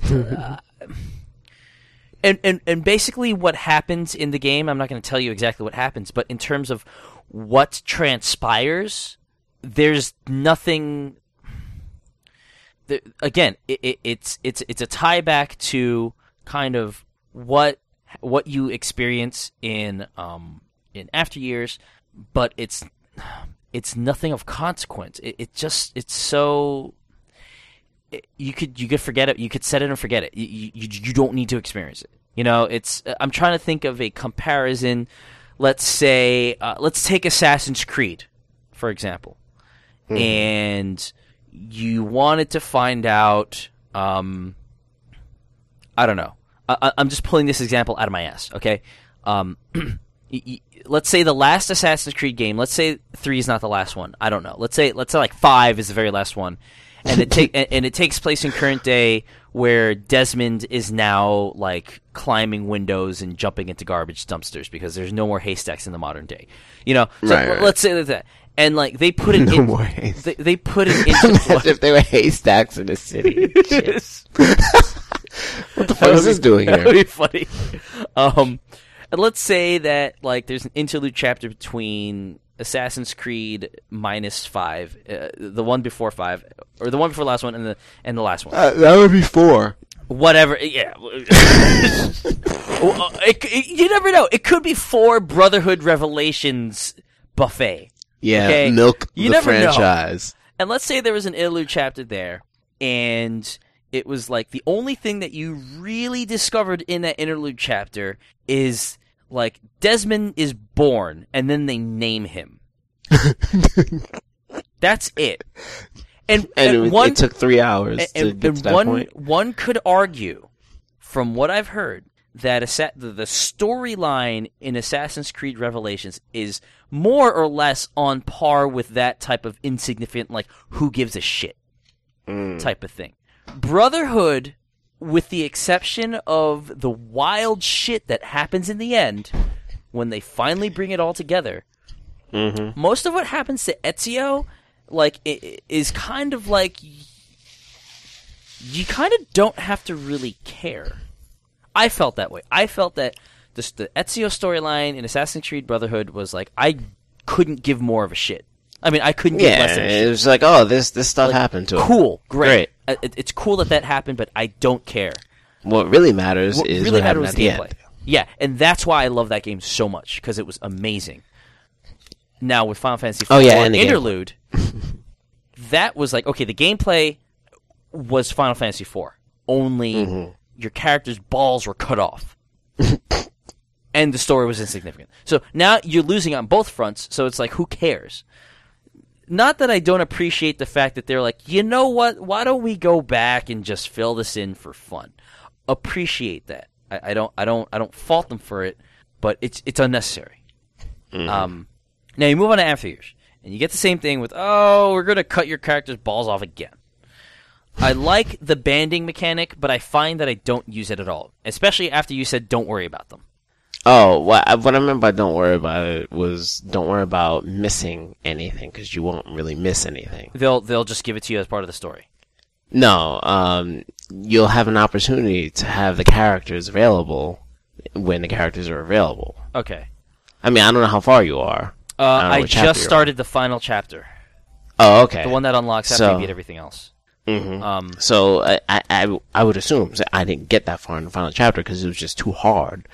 But I assume that you're going to get, you're going to be what's going to be available is all the characters from the previous chapters according to their clear data. So you'll be able to, create bands still, even if, say you get into a party that. Wait, breaking news. My laptop did not sell. I'm going to leave it here. There we go. Told you. Okay, now Chrono Trigger, are you going to sell? I have 2 minutes left on this. No, it's not going to sell. I'm going to relist it yet again. Okay, so then there's that band. Okay, so that was kind of cool, but whatever. That's like Chrono Trigger, right? Speak of the devil, because I'm selling it. I do not like the moon thing. I think they just threw that in there to be like, look, we added something, and I'm just like, I don't care. I don't like it. It kind of. I don't mind it, but it kind of feels there's situations where it does exactly the opposite of what it's intended to do. Basically, it's intended to make you strategize, but in effect, what it does is just gimps you. Yeah, I think that because of the type of game that Final Fantasy is, there is less strategizing on that level. Very true. There is strategy there. I don't deny that. But the strategy is more in, choosing which abilities you need to use within that subset of abilities. It's not choosing whether or not to use white magic. It's choosing which white magic do you want to use in that situation. How long is it going to take you to cast it? Because for those who are listening and don't know, in After Years, the phases of the moon really dictate whether your fight, whether your attacking is stronger or weaker, whether your white magic is stronger or weaker, whether your black magic is stronger or weaker. or whether or not your special abilities are stronger or weaker. And it doesn't say like so it makes you it's basically like, oh, you know, I'm entirely gimped with white magic, so I probably shouldn't use white magic, or I'll just have to live with the fact that like my cure is going to do half as much. That's not really strategizing. If you're using a white mage, the white mage uses white magic. What else is he or she going to do? You know, hit for like 3. Exactly. So But they try to do their best to have characters to do multiple things. Yeah. Then there's situations where you don't really have a fucking choice. Right. Like, that's the thing, is that you're not... Riddius chapter. It's not like Final Fantasy Tactics Advance, where the law system is similarly kind of... part of me feels that it's similarly thrown in there and serves no purpose other than to frustrate you, but in practice, I didn't mind it so much, because there are so many different things to do within a Final Fantasy Tactics game. True. And there's so many different combinations of people that you can use that are available to you. It's not like, oh, you got to use someone who has a dagger, and the law says no daggers. The only difference is that I do not think that made the game more intriguing. I actually think that the game would have been better without it. But I don't have disdain for it as much as other people do. I don't have a disdain for it at all. But like, the moon phases thing is the fact that you start off gimped already is annoying. And my God, if I have to go through the underground, the underground waterway one more time in this game, like, I'm gonna give it. No, you don't have to. I'm gonna give it 2 stars. You've already done it. You've gone through the underground waterway all the times that you have to. Okay. Now that you're at the end. So for those who don't know, okay. But I will tell you that you will. You're gonna have. There's gonna be something else that might make the call meteor it 2 crash stars. site. No, the meteor crash site is just unbelievably difficult. I don't know how it is in your game, but when I played, that was when I stopped, because I'm like, oh, now I gotta go back into every single save game I have and level up my characters. Which is what I'm doing now, which is why I'm only on Riddius chapter. But, there's something that I read that I didn't know that spoiled me, that I'm not going to tell you. That's just like, really? Okay, fine. So for those who don't know, okay, After Years basically takes Final Fantasy IV and reuses some of their dungeons. Some, not all. And there was a big backlash on Kotaku. Whoever reviewed it was like, I don't like how it reused dungeons. And at first I was just like, it's not that bad.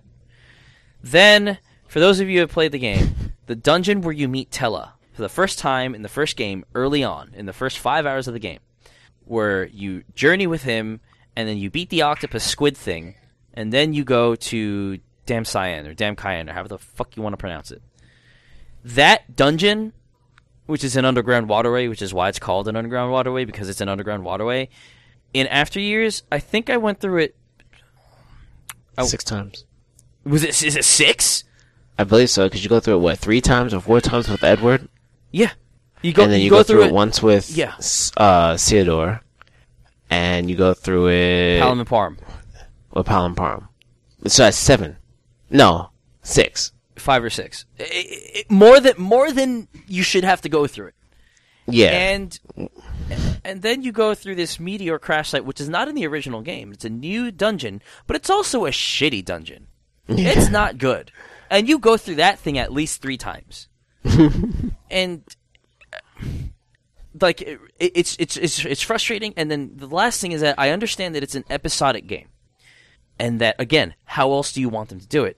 But because it's in each episode, you have very limited access to each part of the game's world. So if you're in X person's chapter and you use an airship, it's going to guide the airship to where it's supposed to go. You can't use it freely. You're basically limited to a very small percentage of the game world in the dungeon, because they want to contain the story in there and they don't want you wandering elsewhere. Which I understand, fine. But it's just, psychologically, when you're playing through it, it just feels so, like, limiting, and just, like, I want to do what I want to do, and you're not letting me. Like, they could have artificially blocked it off with, like, people standing there saying, nope, you can't go in. And they do in some cases. Like with Baron in the beginning. Yeah, and they do in some cases, but it's just like the strength of After Years for me is in this story, which is slightly disappointing because you know me, like I want more than just a story. But for what it's worth, and the story is derivative anyway. Yeah, heavily derivative. Yeah, but I haven't reached the end. Hi, Isaiah. I haven't reached the end, so I don't know how it all comes together. I'm intrigued. Me neither. I like how some of the characters changed and developed from their original. Like, for Edward is not a piece of shit. Let's get that out. Yeah. He is not a piece of shit in After Years. I actually like him because he's grown. What about Edge? I still think he's annoying.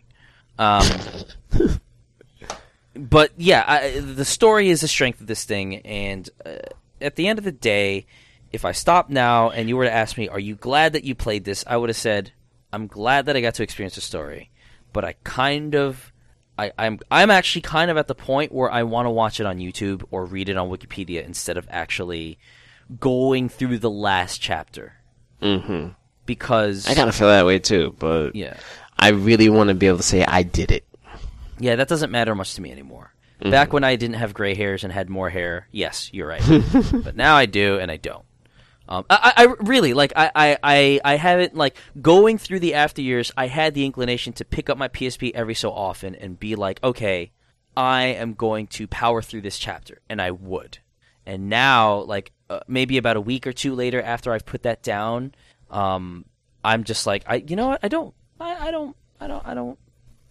feel like it. I don't feel like it. So that's that. You haven't had any inclination to do any of the challenge dungeons, right? I actively don't. Like, I started out with Theodores, and I got, like, I beat that weird golem, and I leveled up and I grinded. And I don't want to do that anymore. Like, I really you didn't get to, like, that weird difficulty spike that I told you about? I think that golem was representative of that. Maybe not. Nah, that golem was just, like, unique. Like the one that kept on marching towards you, and then would, like... Yeah, and then he's like, at this range, she can really hurt you. And then he's like, he's really open right now. I would honestly much rather just play Final Fantasy IV again. Mm-hmm. Because of this... Like, I just think the scenarios in that game are better. And it's very tightly wound... Not tightly wound, but it's very tight and just focused and just goes. That's it. And it's original, quote unquote. Yeah. You know, I don't mind the lack of originality in the story or whatever of After Years. I just like the dungeons are like, I don't know. Like, I don't need to experience the dungeons in that context. I want to experience the dungeons in the original context that I played in, because that's how I had fun. It would have been better if there were newer dungeons in After Years. Like, if it was more of a newer game. The reason why I keep talking about the fact that the story is so derivative is because a lot of the similar events that occur in Final Fantasy IV occur in the After Years. Yeah. Like, going into the Sealed Cave and facing Demon Wall. Oh, I kind of thought this was going to happen. Yeah. Demon Wall. You know, and then that's the thing. Like, that was also being complained about. When these events occur, even the characters in the game say, oh, just this like happened expected. Already. Or I knew that was going to happen. Or something. Mm-hmm. Oh, like that. It was really almost like, because of the fact that it happens on a mobile phone, it's like, hey, guess what? Remember this from 1991? Do you mind if I tell you this one thing from the interlude? Because this is making me mad now that I think about it. Yeah, you can tell me. You fight the demon wall in the interlude. You do? Yeah. Oh, boy. This is what I'm saying. It's just like, do you need to recycle that material over and over again, especially in this 2-hour chapter that doesn't really tell you much? And there's so much of the game that you can draw from, that you can do other things with, and yet you pull an event that you pulled in the quote-unquote sequel, and you pull it again for the interlude. They might as well have had you go through the underground waterway in the interlude. Do you? You know what? I don't know. But I wouldn't be surprised if you did. Is Edward in the interlude? Like Kaipo and Dante? Is that area? Yeah. Okay, now that I think about it, you don't have to go through the underground waterway. Okay. because you get where you need to go by airship, but you don't fly the airship. Yeah, I was about to say, it would make no sense if a year after the events of the original Final Fantasy IV, you don't have access to airships at the beginning of the game. Right. You know what? The more and more I think about this, like the closer and closer I really am to just opening up Final Fantasy IV Wiki and just reading about it. Like, it's depressing me that I'm at this point. And I'm making it sound a lot worse than it really is, because it's not terrible. It's just, like, it gets to a point where it's like, I would rather just read about it. Like, I would rather somebody had made some stupid fan fiction so I could read it. Because they just have... Well, you know, a lot of people compare this to it being a stupid fan fiction of Final Fantasy IV. So far, I don't mind it. I meant stupid fan fiction in terms of, like, it's unofficial and we're gonna do weird stuff to it. But, like, well, yeah, and what I'm saying is that a lot of it's people kind think of an it's unofficial. people think that the story is still, like, that stupid. Yeah. Oh, I don't think it's that bad. But it's because like I said, I am glad that I've gone through it, but I just don't want to play that. I want to play the original game, or I want to play a remake of Final Fantasy VI.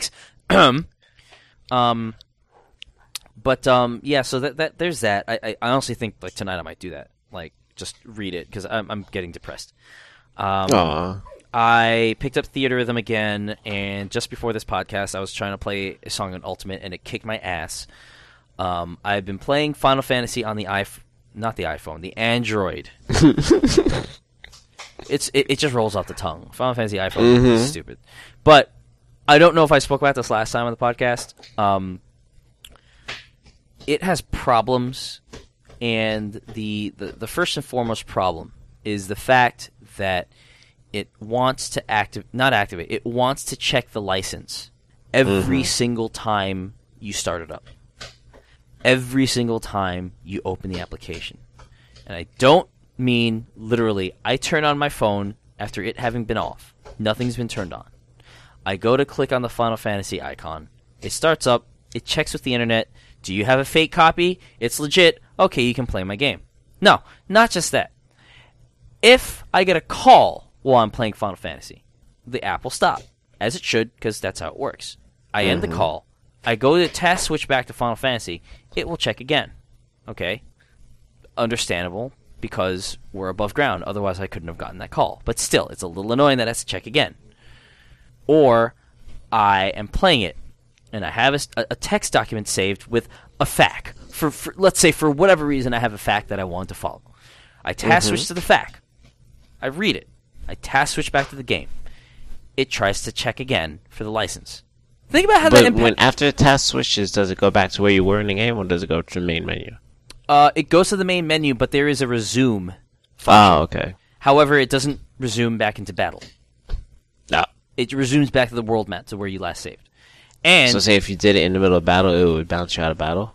Like it would bounce you out of battle. And I don't know if it'll bounce you out of battle to the last place you were right before the battle, or to the last place that it quick saved. Which means that if you task switch out of a battle, you might be hosed. The worst part about this is the fact that, like, think about how you and I... think about where you and I live. We live in New York City. A lot of times we play video games on the subway, which goes underground. Yep. If I'm underground and I want to task switch out to check a FAQ, or if someone asks me what time it is and I don't have a watch, or if, like, for whatever reason I want, like, I'm on an hour-long train ride to your house, for example, okay? I am playing something else, and in the middle of the train ride, I say to myself, you know what? I kind of feel like leveling up in Final Fantasy. I can't do that because it wants to check the license above where you have reception, or we have, and that's just really stupid to me. It's really dumb. You know what I've done sometimes when I've wanted to level up, and I knew I wanted to level up before I get into the subway, I will turn... Oh, no, one last thing. If you press the power button on your phone to turn the screen off, when you turn it back on, if you have a screen lock on of any kind, whether or not it's a secure password, it will also shut the game down.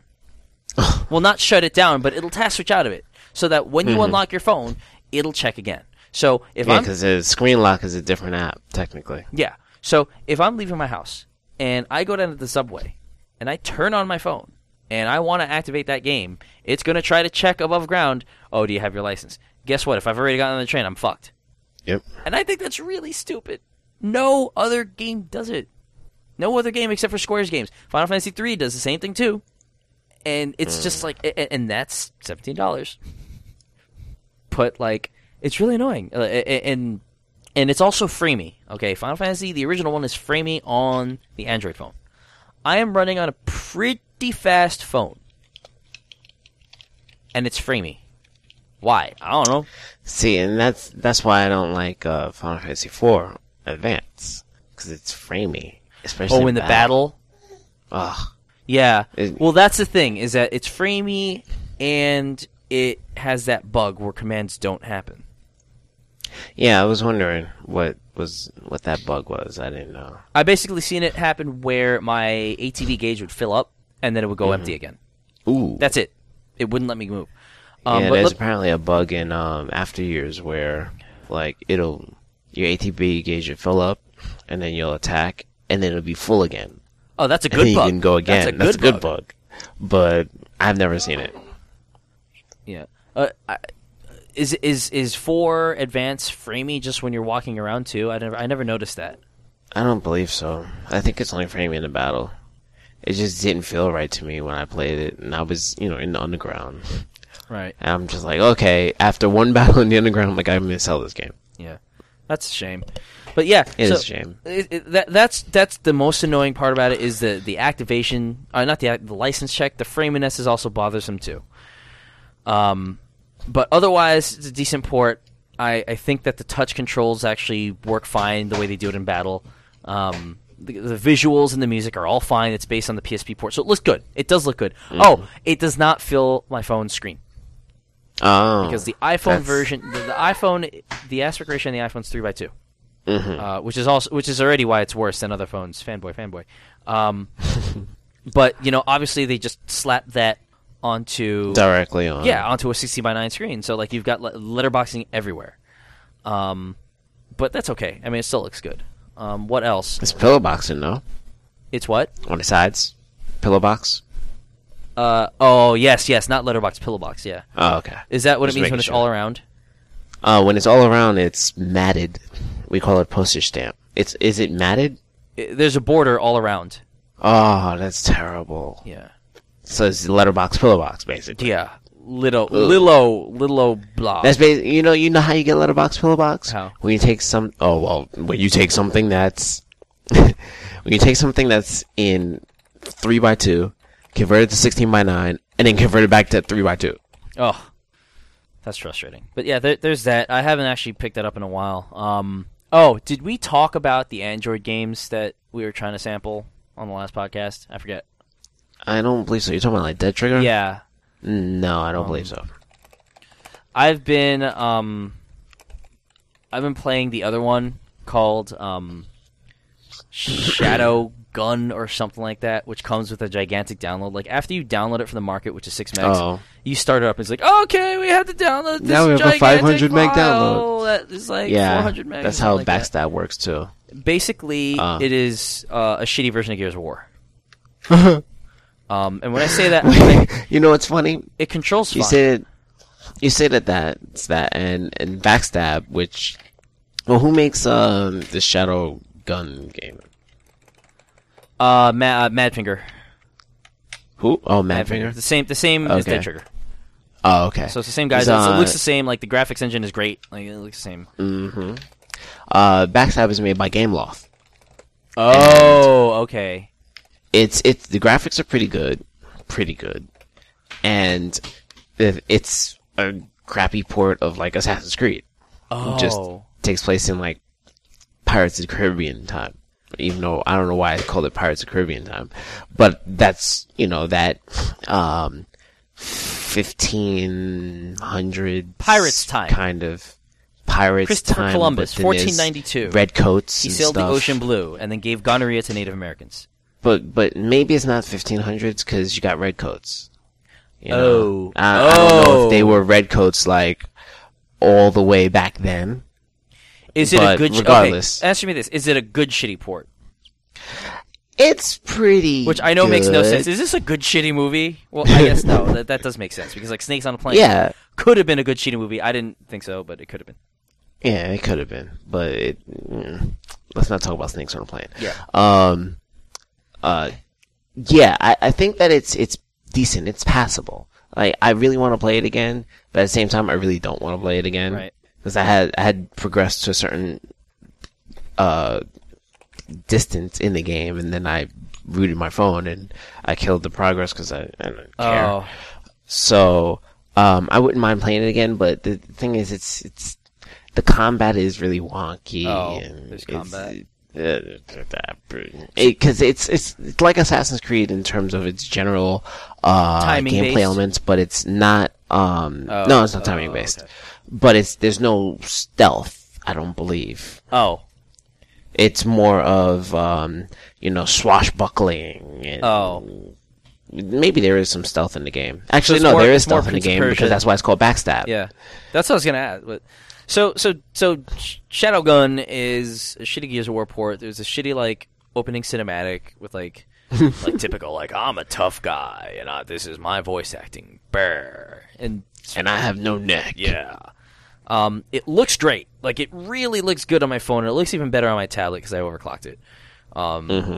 The controls are similar to Dead Trigger, so I know you know what that is. But for those who don't know, Yeah, and those controls are similar to backstab. yeah, the first-person controls on these mobile phone platforms, the ones that do it right, I think, because I actually am impressed, is they have a floating analog stick. And that's standard, but in an FPS, I think that's okay, because for the most part, it's not like a 2D platformer or a 2D shooter where you're going to have to make very precise movements up, down, left, and right.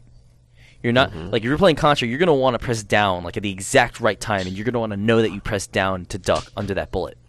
Very true. And in this, it's literally just strafing and moving back and forth aren't the most precise movements around. So you don't need that level of precision, and you can always kind of readjust yourself with your mouse look. So that's okay. That works fine. And then the looking comes from your other thumb wherever it lands on screen. I think they use multi-touch capabilities to determine whether or not you should be looking or strafing. Because I don't know that you can look. No, you can't. You can look without moving. It's left side of the screen, right side of the screen. Hi, Evelyn. I think it's left side of the screen, right side of the screen, right? Like it depends on where your thumb is. It'll determine where you move.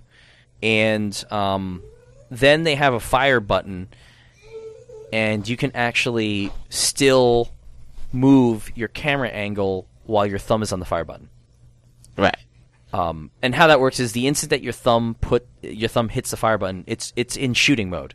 So even if you drag your thumb off it, you're still shooting.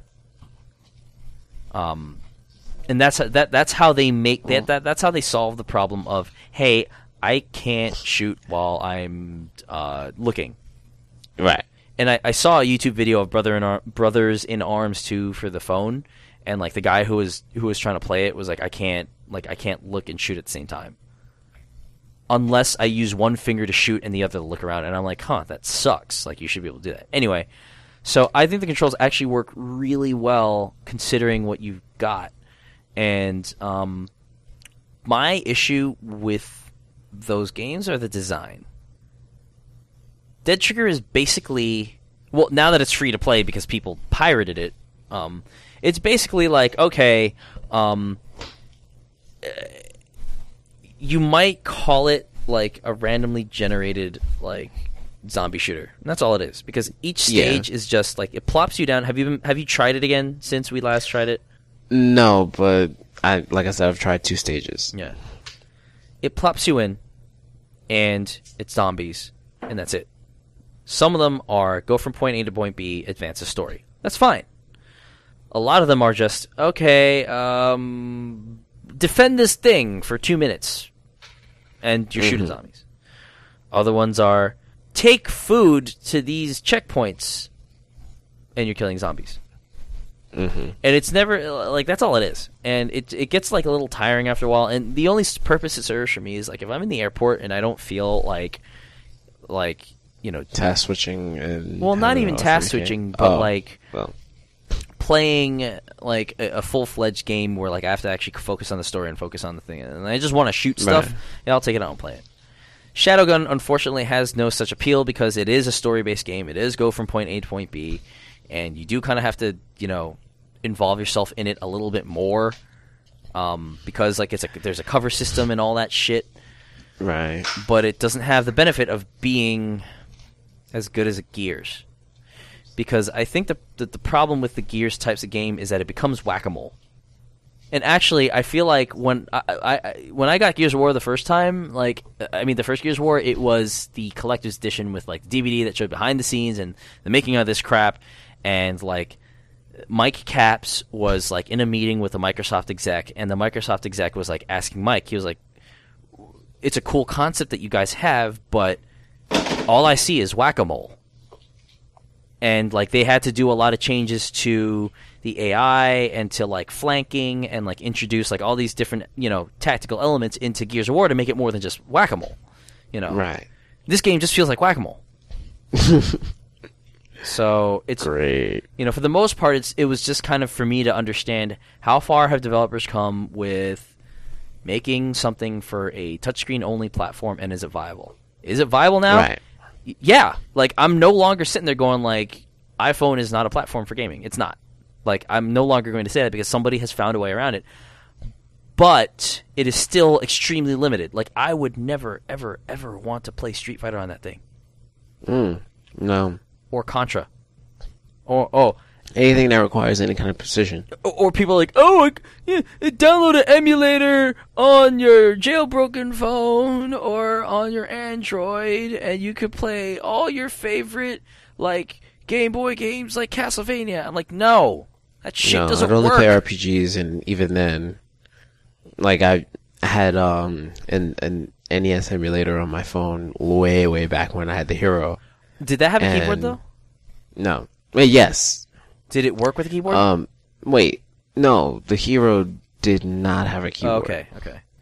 I think I might have used it on the Epic for like 5 minutes. I don't even remember. Wait, did the Hero Well, see, here's the have thing. a Like keyboard? on YouTube, I saw some random video of somebody running a GBA emulator on his G1, the one that Kevin had, the very first T-Mobile HTC Android phone. Yep. And it had a keyboard, and I was like, okay, that makes sense. That does make sense. Mm-hmm. And see, with the Nintendo emulator, I only played like Dragon Warrior 2. Okay, and Because- that's less of a hassle because it's Right. And it was very playable, but then the problem with the emulator was that it didn't save any state, so you had to pay for it in order to save state, and Right. I really You're not gonna wasn't pay for that shit. that keen on doing that. Trigus.net does not endorse emulation or bootlegging or piracy. Yeah, stuff like that. So You shouldn't do it. You shouldn't do it, listener. You shouldn't do it. No. So I decided against it, Yeah. and I was playing stuff like Game Dev Story. Yeah. This is what worries me about that, like the flood of these types of games onto these platforms is because they feel that they have to dumb it down, or they just don't know how to design it. Or Madfinger Games might be a development house that is really, really great at creating an engine and really, really shitty at actually designing a game. Maybe. Like Gameloft. Gameloft. Huh? I said like Gameloft. Jinx. I was gonna give Gameloft a pass because of Asphalt Urban, and I like that game, but like otherwise. But yeah, it's like you don't, you start to get this, and then you'll get people who are like, yeah, see, doesn't work.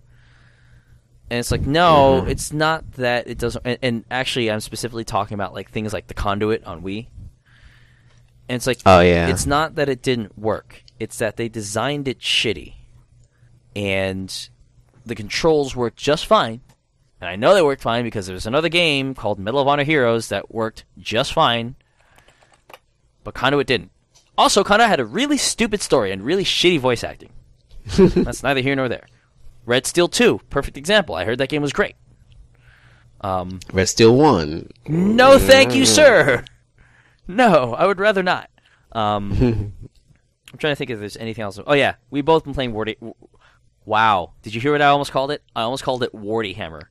Oh, I thought you were gonna say Words with Friends. It's like I haven't played that game. Like you have warts on your feet. months, No, years. Warhammer. I meant to say Warhammer. The game that Melanie thinks is medieval because they all speak in English, like British English, and they do. Space The Marines. space game.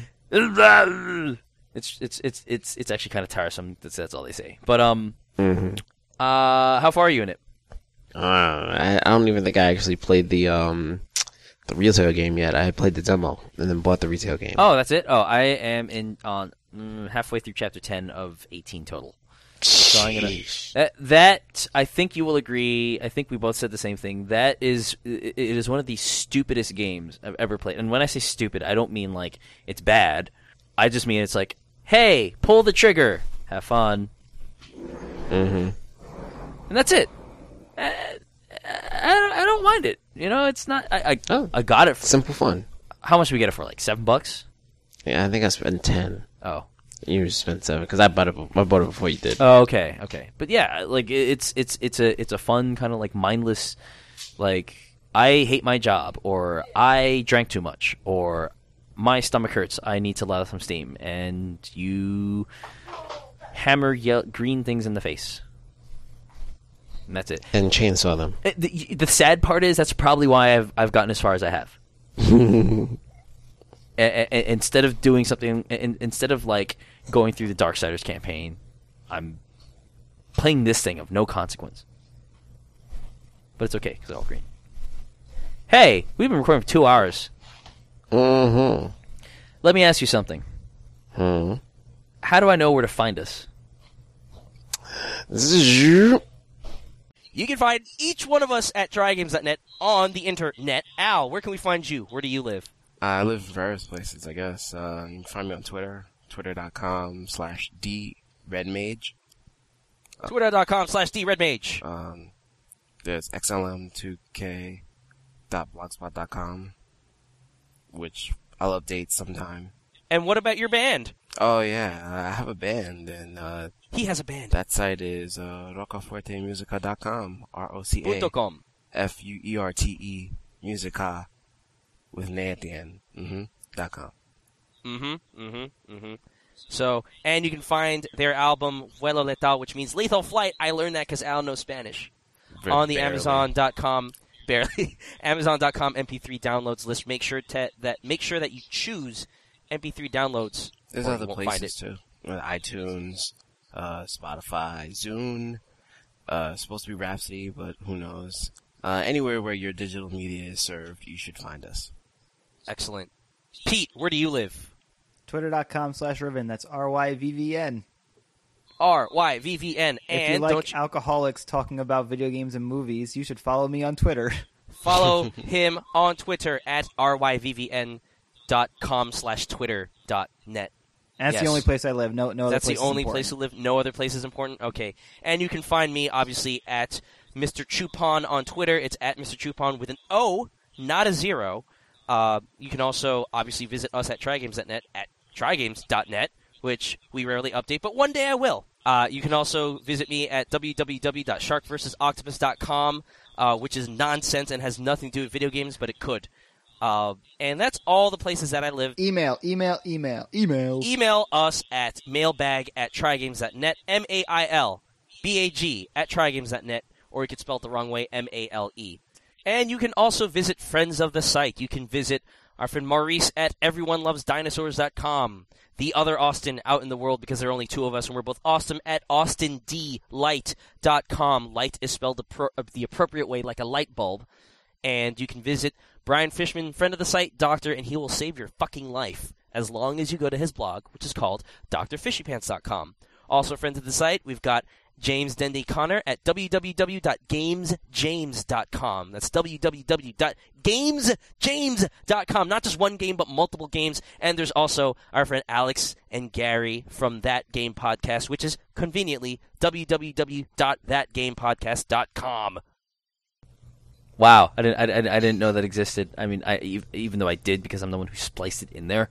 That was a fancy zipping noise you did there. Yeah, and I pointed too, which you didn't see.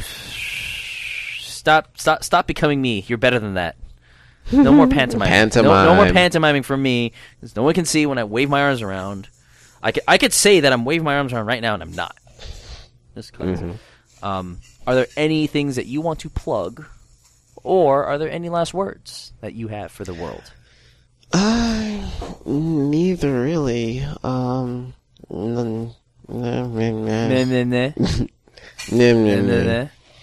Exactly. All right.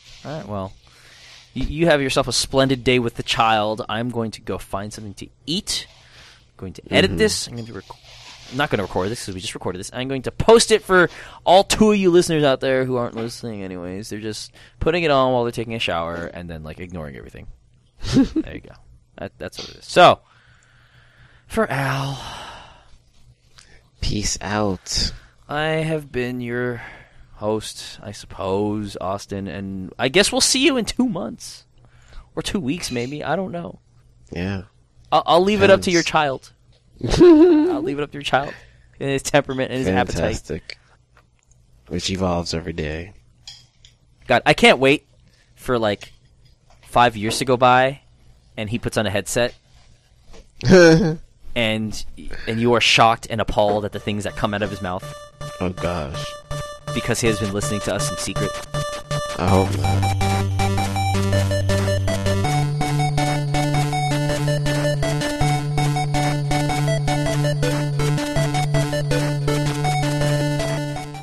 Mr. Owl, how many licks does it take to get to the Tootsie Roll center of a Tootsie Pop? Let's find out. 1, 2, 3, 3.